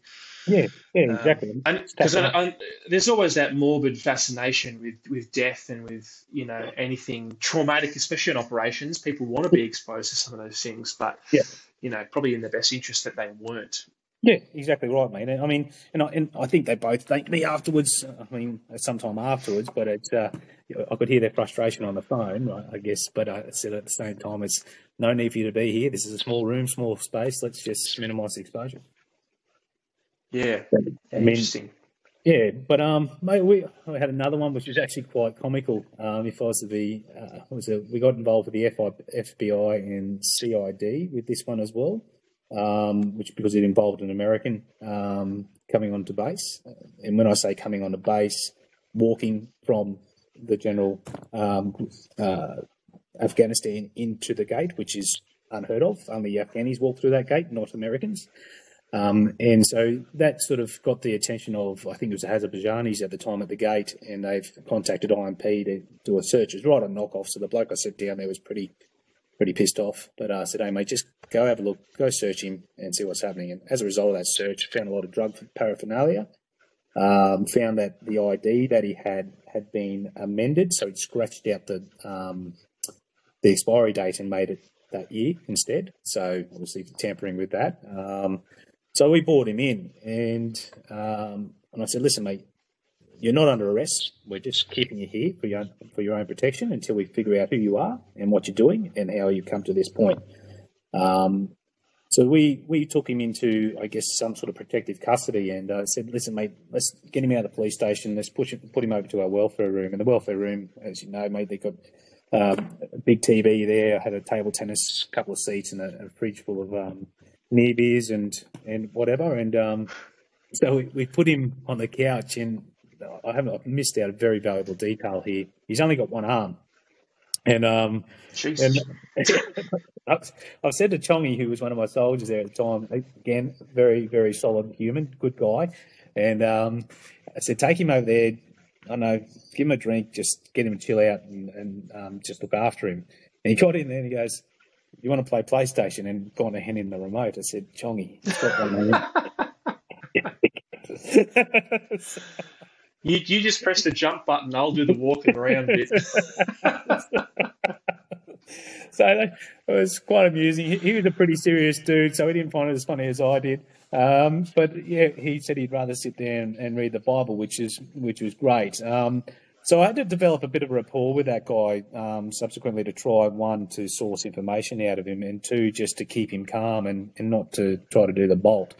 And so at that time, as we were gathering evidence, he sort of admitted that we said, where'd you get all this stuff, this paraphernalia? And he goes, it's from a container down in whatever the area was down where we stored our containers.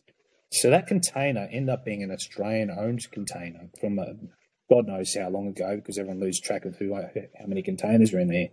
So it was all medical supplies that he was selling outside. I said, okay, well, that's no good. So we subsequently had to go and we said, right, we located this container, we'll make this part of our search. I said, have you got any other storage areas on base? And, mate, he had dozens of lockers throughout base. So this guy had been doing this a long time. We also found out that the company he said he was working for sacked him about a year earlier.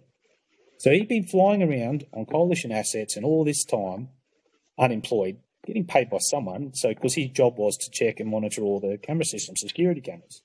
So more and more we dug into this guy, the more dodgy he seemed, and this seems to be a little bit more high level than what we thought in the beginning.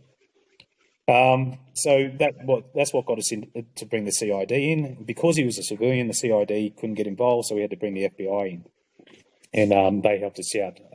The Danes and us did our best to interview and to extract as much information out of the guy as possible, but we weren't getting anywhere. We did searches of all those things, and as a result, literally chock-a-block filled our evidence locker with all the stuff that he had, whether it be replica weapons, all these other things that he I guess shells, expended ammunition, lots of just weird, nothing really too scary, just weird stuff that was of evidential nature.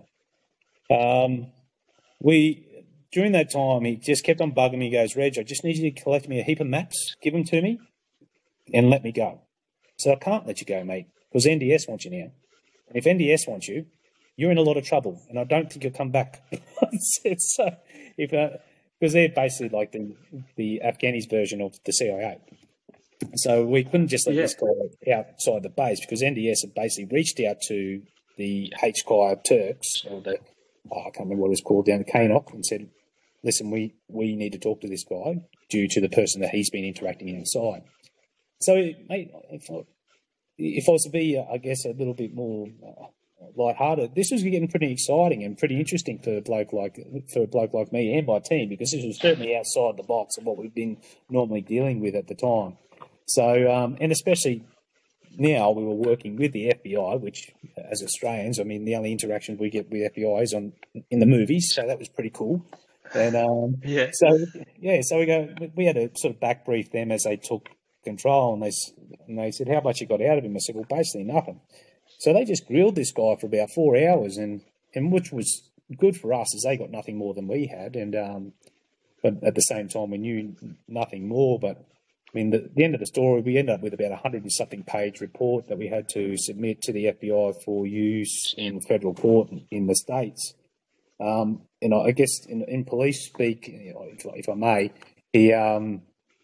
we only got one RFI back from the States, and that was basically to take another photo of one of the drug paraphernalia items that had taken up. So the rest of the report went all the way through. So that was kudos to Chongi, my dear at the time, and because he'd done a fantastic job doing that. So, yeah, pretty exciting and comical times over that. That went for about I don't think the whole police station slept for about 24 hours during that investigation.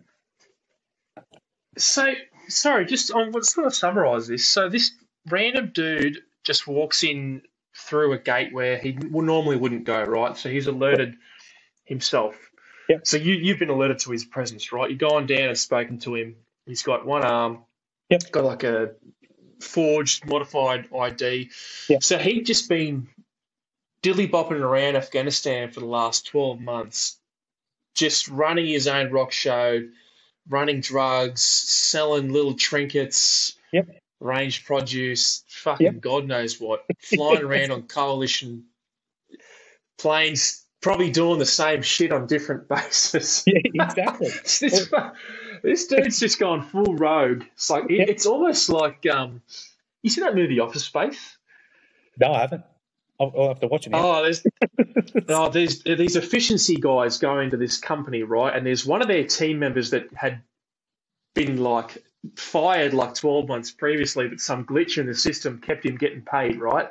So this guy kept going to work. Yeah. So their fix was they were like, oh, cool, we just stopped the payment. He'll work it out eventually. Yeah. It sounds like that's what that guy was doing. He's just like mincing around going, you fucking cunts, like I'm just going to take all your shit and steal drugs. Yeah. Well, this guy still had access to all the cameras and stuff because that's what he's telling us to do. Oh, my job's to check all the films and stuff in these cameras. I'm going, well, that's a pretty, sensitive things. So I can't believe this bloke's just been doing this for 12 months without his employer knowing that he's still here. So yeah, it was quite interesting, mate. And you're right, he did have other items on another base, so we had to send the Danes to go collect that stuff. But yeah, it was interesting. I would have loved to have seen the other end, how he went in the States, to see what he actually was up to if they were able to find out. Oh, so you didn't get the full brief about who he was and what he'd been doing. He was just a dodgy guy that had just been mixing with the wrong people. Yeah, I think it just got so. The big thing that made NDS get involved was the Afghani that he was seen. That the video footage we had, that the car he got out of belonged to an Afghani who used to be a liaison officer for the KNOC for the Turks. So he used to work on base. So because of that relationship, made him very interesting to NDS and KNOC and other security agencies in the area. So, like I kept on saying to that fella, I can't remember his name, but I said, hey, everything we're doing is to protect you, mate. So if you go outside our little protective bubble, you're on your own. I'm sorry. Yeah, so if he'd been arrested by the local cops, he probably would have been like another Rob Langdon thrown in fucking prison for 7 years. Exactly right, mate. And that's what we're trying to sort of, I guess, help him out. And at the same time, like you said, we didn't get to see the end product, who he was, what he was doing there, and why he was doing it. That's probably a funny name to bring up, though, Rob Langdon. Did you have anything to do with him at all? Were you aware of his presence in Afghanistan? No, I wasn't. There was a lady there, I can't remember her name, who was a prisoner. I had a bit to do with getting her. She got handed over to us while over there. I feel embarrassed not remembering her name, but it was quite surreal to see her get off the aircraft. We had a couple of I think it was one commando blokes over there looking after things, and I think it was a joint mission to go get her, and they basically got her. So that was a feel-good story, I guess. And it was quite surreal to see her get this little old lady off the plane, come on to the tarmac to see her get released. And she'd been I guess she'd been captured for quite some time at that time, and I guess the informal expectation was that she wasn't going to come back. Oh, is this Marianne or Carrie-Anne some sort of hybrid name? I think it is. Yeah, I think it is Marianne. Yeah. So very interesting, right? My missus was over there at that time with the feds working on that particular case. Yep. Oh, yeah. Yeah. So she was awesome. back home, I think, by that time that she was released, but she was working on that case just previous to when she had been released. All right. Well, there you go. Yeah, that was probably, I don't know. It was just an interesting thing to see, and I've got to, I guess, work with one commando a bit, and that's mainly due to entries and exits off the airfield and stuff.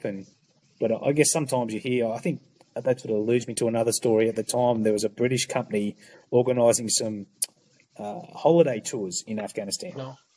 So this is on the internet and everything, mate. So they had all these old biddies from the UK and other places getting on a bus and driving around Afghanistan. And you wouldn't believe it. But that bus got hit by an RPG. I'm as shocked as you, Reg. I'm as shocked as the rest of you, mate. It's just amazing enough, though, is they all survived. The bus driver was the only one that was seriously injured. But I just thought, how irresponsible is that? You've now not just jeopardised those people's lives, but the people that have to go and get these people. Yes. Yeah, that's fucking Jesus. Yeah. Okay, fair enough. I mean, I've seen people do like motorbike tours of Iraq, and I know people have transited through there all. Like my mum, for example, was on the hippie trail in the 70s, just before the Russian invasion, and she was about to go through Afghanistan, and she couldn't because of the Russian invasion. So it's not that uncommon, I guess, for people to tour through war zones, right? Yeah, exactly. So it's just interesting at that time where things are still pretty hot. Exactly. It's hard to be in there. Shit. All right. So did that? Yeah, but, go ahead. Sorry. No, you go on. I was going to say, does that sort of sum up that trip? I mean, it sounds like a lot of interesting stuff was going on, right? Oh, mate, there's a lot of less interesting things that happen, and but they were probably the two highlights of that trip, I guess. And I had the opportunity to do a BG task to one of the one-stars that were over there at the time. So that was pretty cool, mate, to see the assets that we put into those kind of tasks, because I can't remember the name of the memorial, but I believe there's the old British cemetery in the middle of Kabul there. And there's a bunch of graves and shrines and, I guess, memorials in there for Australians, Canadians, British, within this one little graveyard there. And so I think it was Brigadier Pearce at the time was the commander. And I can't remember the bloke who I was looking after, which is quite embarrassing. But it was sort of a last-minute sort of job. They needed a CPPO that was sort of in location, and I was lucky enough to be the only other one in country, so I got the job. And the planning and the assets involved to do that was pretty impressive, and certainly opened up my eyes to what capabilities Australia had too. So it was, good for a 20-minute task. The recon type of the part of the job was great to go out there with the Australian Force Protection, and go do that recon task and to work with the Guardian Angels and get them to understand my role, because a lot of people don't understand who CPPOs are and what we do. That was, I guess, another highlight of that. Yeah, awesome, man. So did you get to work with some of those contractors over there, like any sneaky peeky sort of people, or wasn't really your job? No, not on that. Not on that trip. The next trip I did, yeah. Next trip? Oh, Reg. All right. You didn't tell me you'd done all these fucking trips, mate. All right, take me through the next one, bro. All right, the next one. Right, so I'll just give you a little segue in the middle before I get to the next one. So because it's actually quite important, because it's all about dogs. So I got back from that trip in 2017. New CEO, new RSM, which was Warrant Officer Stephen Taylor and Colonel Pierpoint at the time. Good dudes. They were my OC and CSM when I was in Delta Company as a dog handler back in the day. So I had a good relationship with them at the time. The previous CEO and RSM were Warrant Officer Cliff Bell and Colonel Kurt Sinclair. So to give you just a little bit of context, because I need to sort of shape the story a bit, Colonel Sinclair and Cliff Bell were probably the sledgehammer that the battalion needed. So they came in and basically turned our battalion upside down and wanted us to be that I guess, that link in with an arms corps, that ability to go up the front and directly support and not be a burden to those call signs.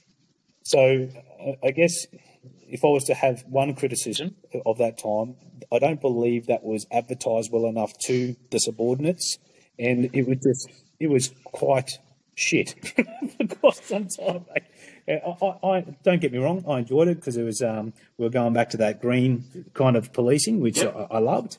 But we lost a lot of people, some good people, some people that were sort of no huge loss of losing. And it basically reshaped, I guess, the mentality and the culture of the battalion. So that was 2015, 16, 17. 2018, 2019 was when Squizzy and Colonel Pierpoint basically came to shape that very rough sort of introduction to that world came in. And these were probably the best years of my career in the military, was that 16, 17, 18, 4 years, 19. And it was based around those four people's vision and I guess, direction. And so coming back from that tour, prior to me being in Darwin, we'd been spoken. The concept of having a dog capability in the north had been spoken to for many years, but for whatever reason, whether it be logistic, capability, or money, it never occurred. I don't know if you've been at Darwin or Robertson Barracks, but the blokes that are ex-cavalry or cavalry will know there used to be Courage's cage. They're big bloody wedge-tail eagle there. But if you can hear me, that's just keep the old 2-Cav Barracks. 2-Cav Barracks is now occupied by Bravo Company Military Police, one Military Police Battalion. So when I got back, we had the CO and RSM come up and give their normal start of the year spiel because they reside in Brisbane. And they did bring up the concept of putting the capability up in Darwin again. And I am paraphrasing and I'm leaving a lot of details out because I know the most important thing is they said, we want to bring it up here. And I put my hand up and I said, listen, sir, I'm happy to lead that charge. If you give me the ways, means and the funding and the top cover, I'll get it done. And I guess whether it be my relationship with those two people from previous work, they basically gave me that opportunity to do what I could at my level. And remember, at that time, I was still only a corporal, so this was in 2017. And so to create something like that as a corporal, obviously you're going to have a lot of hurdles. Not so much in your world because you guys get a little bit more push, but in a general army speak, we go, well, can you please get your OC or your sergeant to speak to me? But I was able to get around a lot of that, and that was basically from established relationships.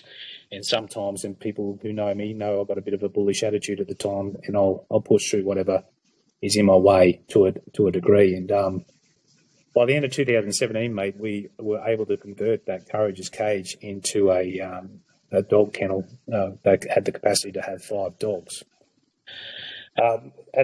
at a very low cost of about $57,000. So it's obviously not state of the art. So the next thing was to create a capability. Where am I going to get the dogs? Where am I going to get the people? At that time, I was the only dog handler up there. So that came with its own sort of mission. So that was my mission in end of 2017, was to find some handlers. And I found people who wanted to be a handler that were in Darwin, so there was less disruption to the corps by having them in location already. So that time I got Scott Parsons, Emma Malloy, and Matthew Phillips went on the next dog course at the end of that year, subsequently posted into the newly established military police dog element in Bravo Company at the start of 2018. So we had a dog capability, and now we had to make it worth it, and that's where all the hard work and I guess commitment. And as you know, mate, being a dog handler, it's not a 9-to-5 job. It's you got to live it, and if you don't live it, then you're not a real handler, and you need to find something else to do, or you've made a mistake. As far as I'm concerned, and so we had to get those people in that mindset of living the job. And I know that's tough sometimes. It's certainly tough for me to disengage. But we worked hard, and we got ourselves a reputation, and we got ourselves embedded within the battalion, the infantry battalion up there, to a point of being part of their supply chain. And I think I spoke to that last time as a sergeant, that's a pretty cool thing because the nerdy side of things, if you're part of their orbit and you're part of their supply chain, you're part of their planning. You're not coming in off the side saying, "Hey, please take me." And that was the full intent. And it was sort of, we all did this, mate. I did all this, and that's what I admire those two leaders I had at the time being, and not just two. I had Dave Hankin, and who was my OC, who basically gave me free reign and mission command in that ideal. And I don't know if you remember at that time, we did speak a lot of the tactical corporal, and I guess I was being used as one of those at the time. And I just basically spread your wings, Reg, and go do what you got to do, and we did it. And if I didn't have guys like Dave Hankin, the CO, which was Colonel Pierpoint and Squizzy at the RSM, who didn't give me that mission command and that, I guess, loose reins, I don't think we would have achieved it because we would have had to go through that bureaucratic nonsense, and that would have certainly halted things. So don't get me wrong, mate. I did upset people along the way. And I might have made some enemies and certainly made some good friends, but we got there, and that's it was probably one of the best, if not the biggest achievement I had in my military career, was to stand up a capability that was embedded in an infantry battalion within 2 years. And what was comical about it one day is because at that stage we fell under 17 Brigade rather than 6 Brigade that we do now, and the 17 Brigade commander came up, and as part of that I had to give a military police dog briefing. And he was up in the headquarters, and I've given my brief, and he goes, I said, "Hey, do you want to have a look at the kennels?" And he's gone, "What kennels?" "The dog kennels." He goes, "Where are they?" "They're just out here." He goes, "I don't know these kennels." I'm like, "Uh-oh."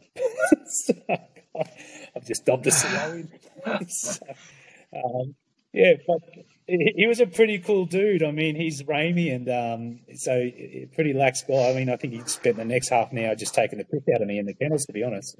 But yeah, that was 2018, mate. I guess the special thing for me at that time wasn't just creating it. I physically built it, mate. Like I physically, along with the whole company, mate, because I got them up there. They dug the foundations. They myself and the CSM put all the did all the prep for the concreting. We done so much physical work ourselves, and sometimes getting at work 5, 6 o'clock in the morning to do that stuff before work and before PT. So it was having that ownership and that I guess control was what made it so, I guess, awesome over that time, and having that ability to get that support and help, whether it be from subordinates or superiors, was even better. It was sort of removing those boundaries or those silos of rank and position, and just getting in as a team and getting it done.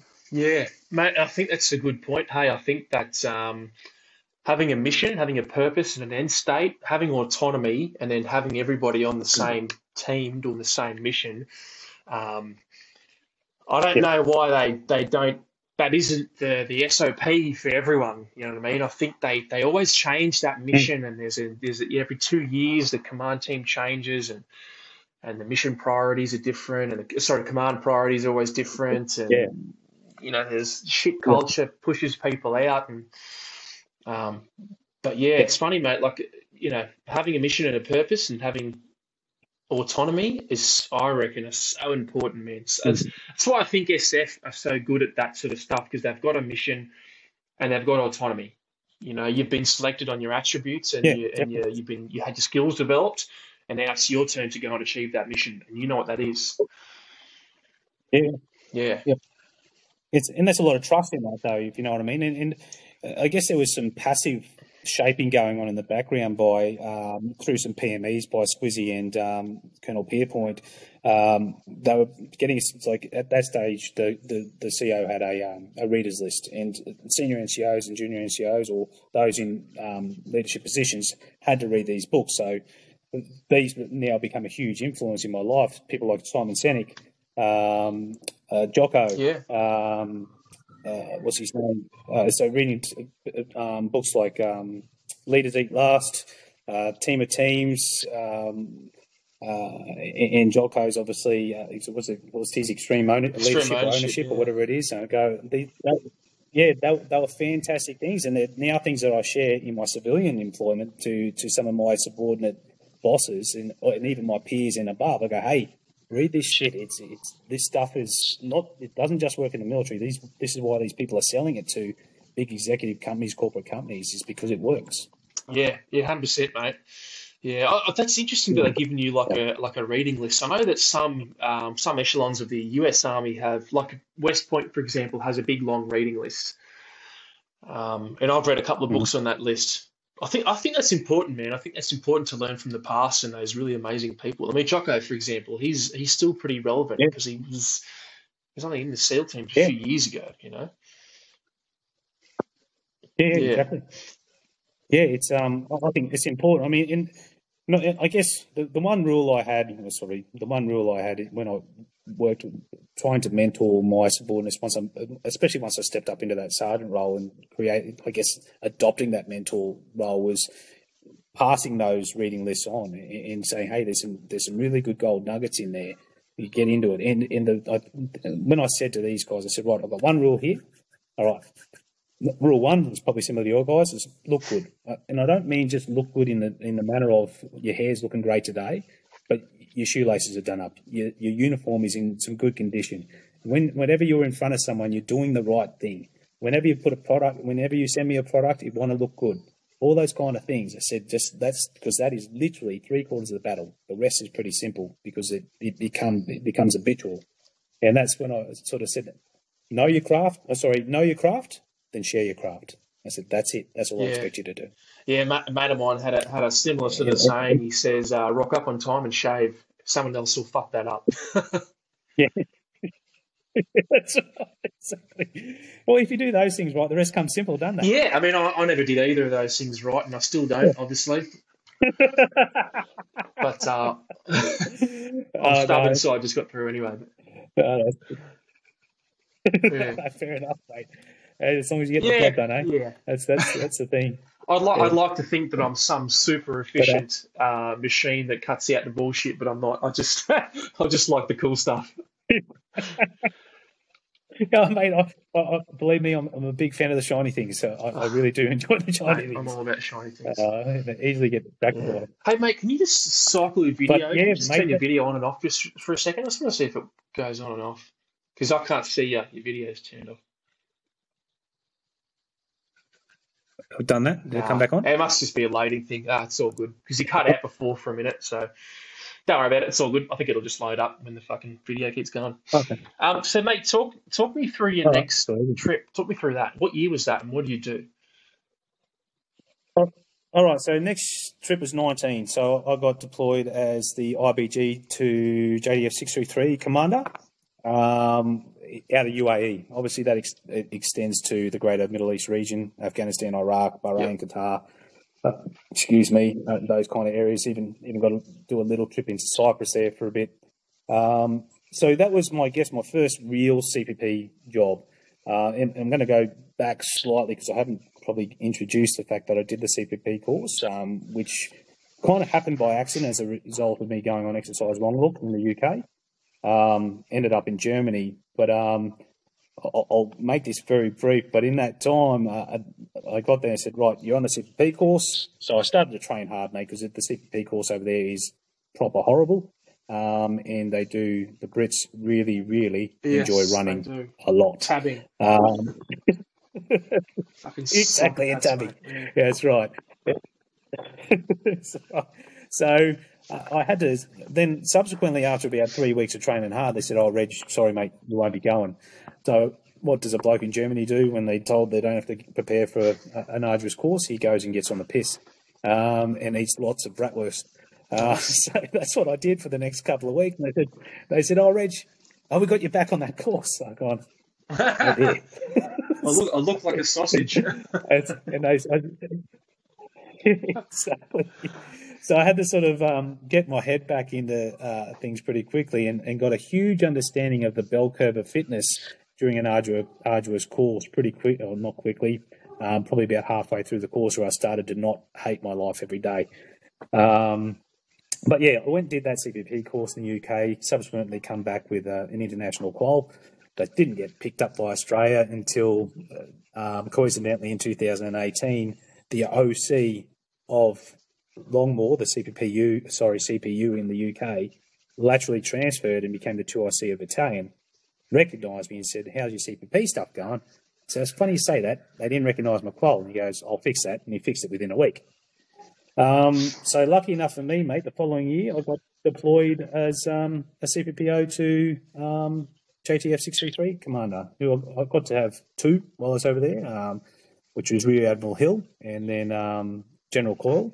Both great, both different styles of leadership and different approaches to doing their job. But I certainly had a great time, especially supported by the CWO over there. One officer Hurley, who was also Navy, fantastic guy, naval clearance diver, and just an absolutely genuinely funny and good human, and quite capable as well. So having a guy like that to sort of sit by and sort of bounce ideas off rather than a general was really good.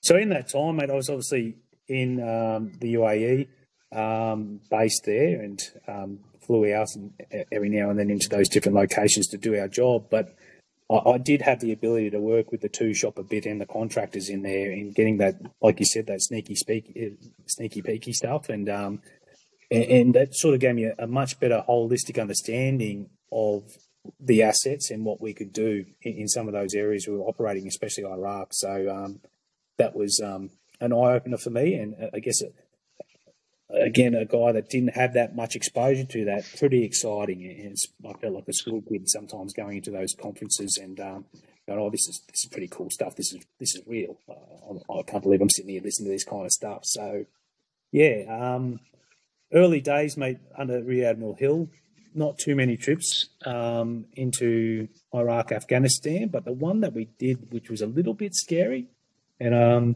won't go into overly too much detail, but was after what's his bloody name? Soleimani was fucking drone strikes. Yeah. Yeah, that's right. So that was an interesting one because we were doing regular visits to Taji at the time, and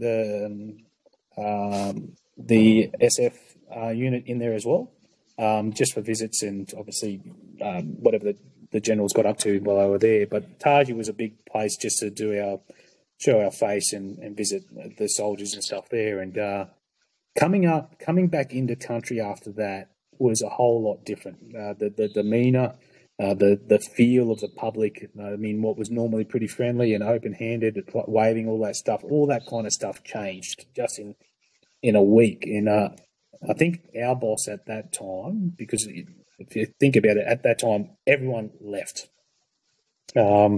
Basically, everyone got literally strapped into C-130s and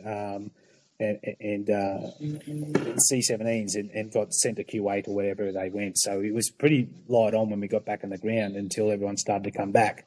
And so it was, and that was as a result of obviously the Iran threat of retaliation.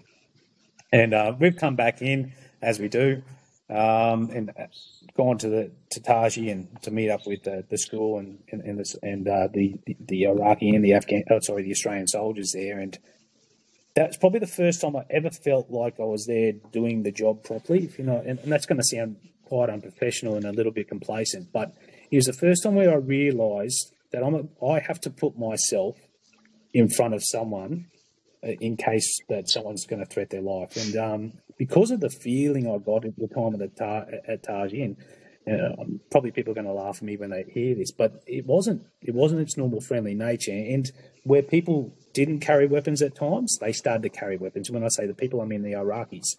So I remember we were in pretty close proximity at the school one day, and this is where that dawned on me, I guess, as a CPPO, whether the threat was going to happen or not.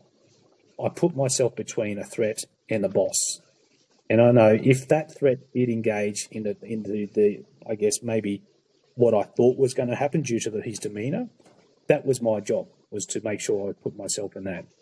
But before then, that hadn't really sunk in. Yeah, it got thrown at our faces all the time on course and then prior to and in all our doctrine and stuff. But until you actually do that for real, you don't really understand. So that was probably 3/4 into the trip where that happened, and it made me probably a lot more professional moving forward after that. Yeah.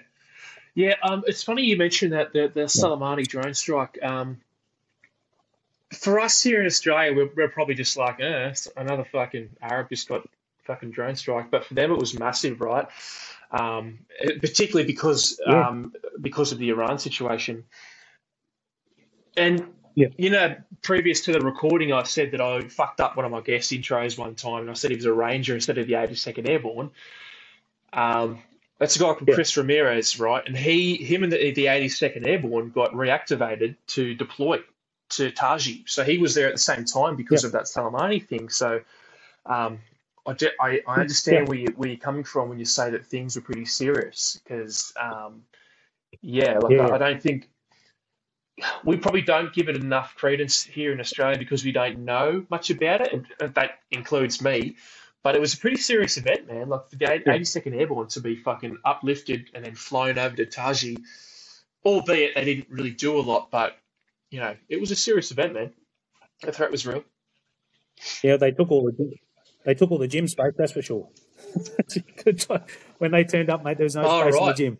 It was Oh, so you pretty remember those crazy. guys being there? Yeah, but yeah, I do, yeah, because they turned up very, very soon after when I went. So I'd done 2 subsequent visits after that event, and they were there, mate. Interesting. Yeah, cool. That's funny. You've Yeah. overlapped. Like the more people I interview, the more intertwined a lot of the stories get. Like I said, you're in Afghanistan, same time as my missus, and in Iraq Yeah. with Chris. So. No, yeah, it is interesting that way, mate. And it's funny you say that. How many times I've been overseas, whether it be, it's always for work, but whether it be in a war country or not a war country, I run into someone that I know or I know of, and that's been somewhere I've been before. And that's, I guess, that's the army thing or the defence thing. Mate, we get around that much and meet so many people, you're going to run into each other. Yeah, well, or have overlapping stories. I always say, mate, the world's a small place, but the army's even smaller. So, you tend to sort of, like I've run into guys from 3rd Battalion or 2 Commando when I've been overseas on holiday, like in New Zealand or Thailand or fucking Fiji or somewhere, It was like, hey, bro, there you go. So it's funny like that. Yeah. Yeah, it is, mate. But and that's what's good about it too, mate, because there's always someone to talk to in there. Yeah, you feel how connected the community is. So, mate, what was that? Was that sort of about the height of that trip? Yeah, it was, mate. I guess what was also really good was having that ability to have 2 commanders and see the differences of how they operated, especially when General Cole got there. She was a lot more out and about visiting, but what stopped that put the brakes on that pretty hard was COVID. So obviously I was in the UAE when COVID hit, mate. So that locked us down pretty hard, and I remember just sort of starting to get the cabin fever, mate, in that small little base at the UAE, and I just go, I've got to get out of this place. And the boss came in, and she was all quite tender, and she goes, Reg, I need to have a chat with you. And she goes, I've had to make decisions on people that aren't really needed here at the moment. And due to my lack of travel and I can't get out of this base, there's probably no reason for you to be here. I said, you beauty. Thank you, man. Let me go. Because sitting in there on that base, mate, it just, I know, you just want to, I'm sure you understand.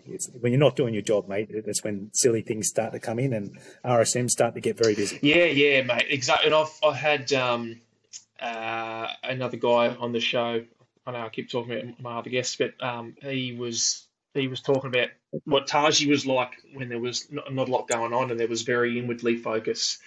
So I totally get it, man. If there's no external threat or no external mission, the focus becomes very internal and it's all about sleeves rolled down and shaving and fucking haircuts and that must suck. Yeah, exactly. Yes, exactly. And that's about it, mate. So I guess I left a world that was quite, dare I say, normal, coming back into Australia, going to quarantine in Darwin for 2 weeks after. So I was basically like a caged bear, if I was to be honest, in that little room and not feeding me enough. But But I mean, they're all the little things that we shouldn't really worry about. But at the time, they seemed like a pretty big deal. And then moving into a workforce that I guess was pretty normal at that stage for people in Australia, that working from home and all that sort of stuff. And I come back to work and wanting to just get back into training dogs and training people, and that stopped. We had to sort of take it in turns, and I could see the dogs were either getting fat or skinny and all that. And the lucky thing about my position, I was able to stay at work for some time I could work from the office in line with the restrictions that we in. It was just the soldiers that we couldn't interact. So I felt like my hands were tied at that time and trying to get things happening. And obviously we had our other commitments, whether it be infantry, whatever, non-core, of all this border control stuff that were continually taking my soldiers away. And that was a frustration in itself, because we've also got dogs that we need to look after. And then at that, we had a new command structure as well when I got there. And that was a little in various levels of command, be it the platoon commander, sergeant, OCs and CSM, all different, and had a completely different mindset to what I was used to and what I had, which made my transition from that tour a hell of a lot more difficult than it had ever been before. Yeah, definitely. But yeah, it's funny you mentioned that sort of those institutional things. I find generally that's the stuff that frustrates people the most and pushes the most people out of those organisations. Yeah. So is this sort of the beginning of the end of your military career? Why you've decided to start leaving?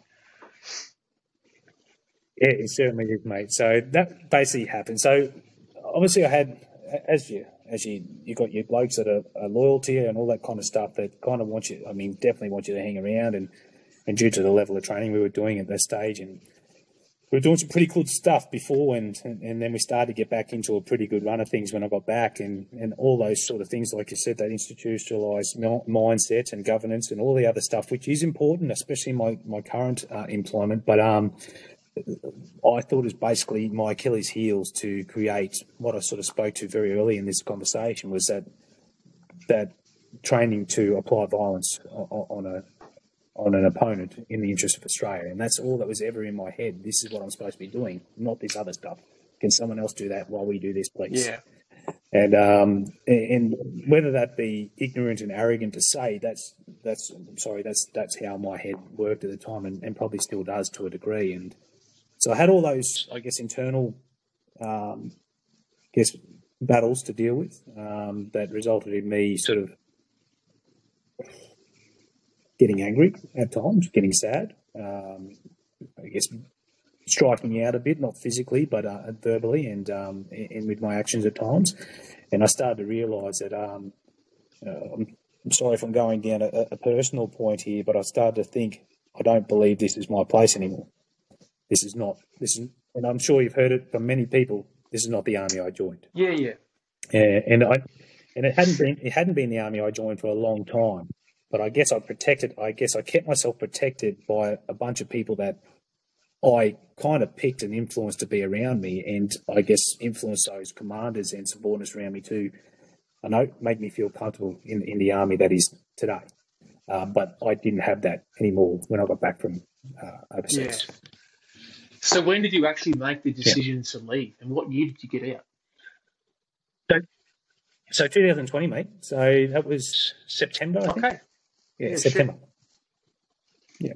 September 2020, I decided to get out, which was a surprise to my wife because I didn't tell her. So I basically told her, I said, I put me discharge in, I can't play this game anymore. And as much as I love the guys, and I feel that was probably the most hardest part of the battle, was because you get the diggers going, oh, Sergeant, we really, really need you here. And I'm not trying to fluff up my own ego there, but that's exactly what they said. And I'm going, it made it really hard, mate, because I'm going, oh, well, I've got other things. I've got Reg to look after, and I've got my family to look after. Right now, this is not the influence I need in my life. So I had to make that decision to say, sorry, guys, I've got to go.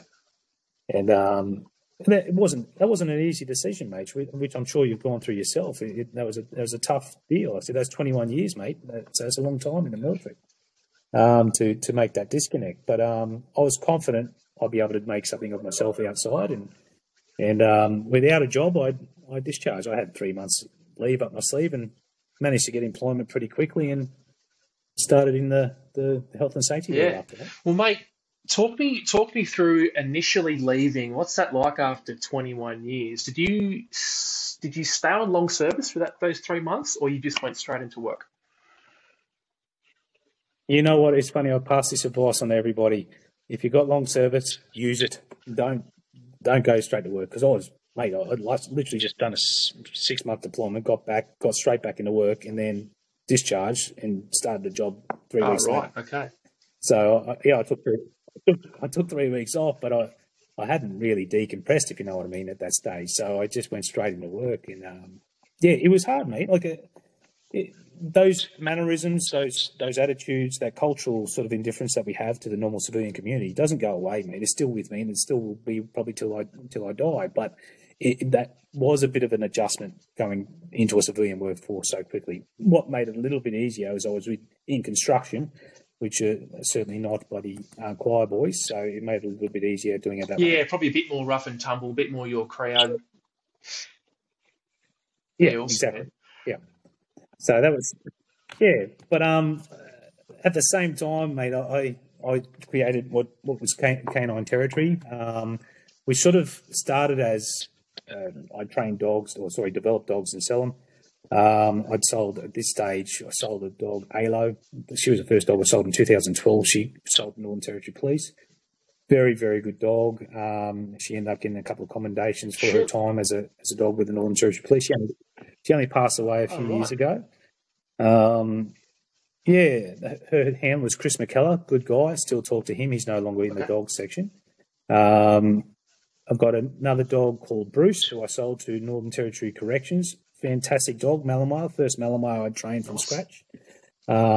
Just an absolute bullhead and loves to chew. So good dog. And the other one was Anakin, I just sold to Neptune Private Security Mob up in the Northern Territory as well, who was an accident between one of my dogs at home and Bruce. So it was a crossbreed between Mal and Shep, and ended up turning out quite well. So he's doing a pretty good job with Neptune Security in the Northern Territory, as far as I've been told. Man. So on top of that, I really can capitalise on a lot of the stuff I learned, especially, and I alluded to at the beginning, from SASR, from that serial-based or scenario-based training. And so I started to develop, I guess, a package, a decoy/serial-based training package that I started to, one, give to my guys in the Army, and two, Northern Territory Corrections were the first ones to pick me up to deliver that package. It went really well. And then subsequently, Northern Territory Police brought me in firstly to do all their certification for all their dogs. So as a third party, so there's got that transparency that they're not just passing off their own dogs and handlers. So I did, I think, 2 runs of that, and then they asked me to come in to deliver that decoy/serial-based training package. So that's the kind of area I want to move towards in the Canine Territory brand, is that training methodology side of things.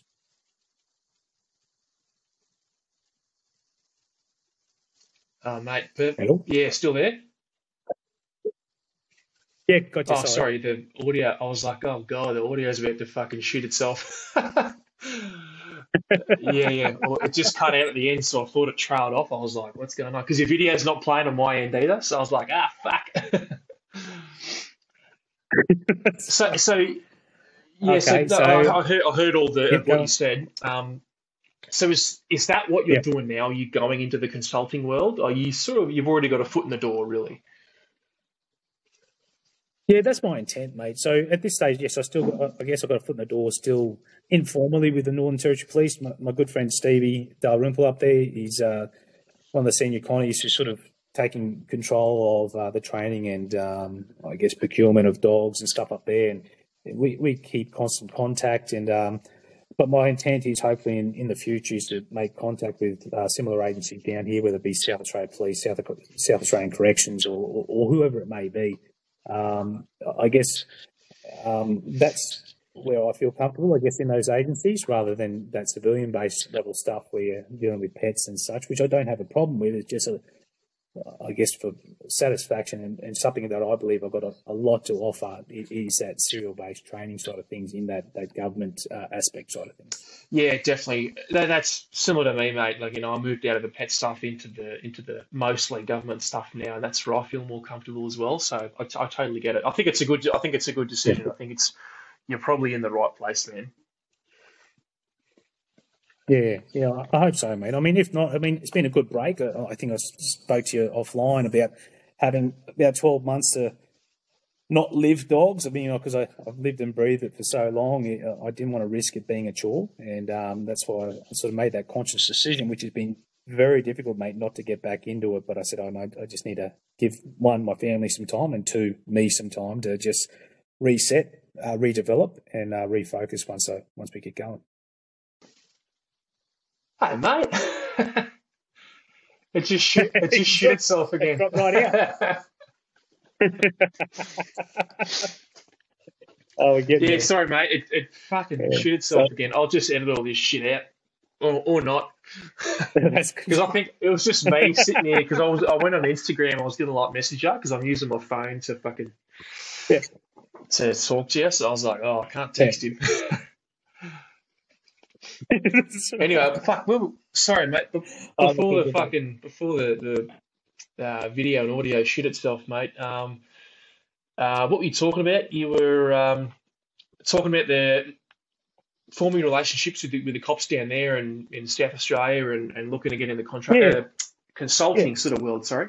Yeah, that's my intent, mate. Just not entirely sure how I'm going to achieve that at this stage. But hopefully, I've done a little bit of work with the Staries prior to. I'll hopefully make that reconnection and meet up with the doggies. Yeah, nice, mate. I think that'd be a really cool thing to do, bro. My audio still coming through okay? My audio still coming through okay? Yeah, it is, but I'm echoing, so I don't know what's going on there. I can't hear it on my end. We'll see how it comes out in final recording, mate. Okay, good. Alrighty, dude. Hey, mate, if somebody wants to get in touch with you, Reg, and if they want to look at a bit of consulting work or just ask you about your career or just have a chat and say g'day, where do you want them to reach out to, bro? Well, mate, the easiest way is Instagram. I guess look up K9T, the handler. That's the best way to get me. If not, through many contacts people have, we all interlink at times. I'm sure you'll get a hold of me somehow. Easy, mate. So K9T is it _ handler on Instagram. Yeah, that's easy. Right. Done, mate.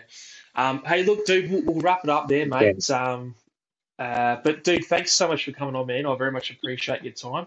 And that was a good chat. Oh, it's been mate, awesome. you surprised me a whole bunch of times in that convo with a bunch of stuff you did. And I was like, hey, didn't tell me that. Like, then my next trip. What? Oh, it's just going to be a surprise, mate. No, it was good. It was. I really appreciate it, mate. Yeah, awesome, mate. Hey, thanks for coming on, dude. I'll press the stop recording button, but don't hang up. Easy. Ciao, mate. Thanks for listening to that episode of the Origin K9 podcast. If you like what you heard and you want to hear more, subscribe to the YouTube channel, give us a rating on your podcast platform, or go to origink9.com for our tactical canine equipment, which includes collars, leads, harnesses, and merchandise. Thanks for listening, guys.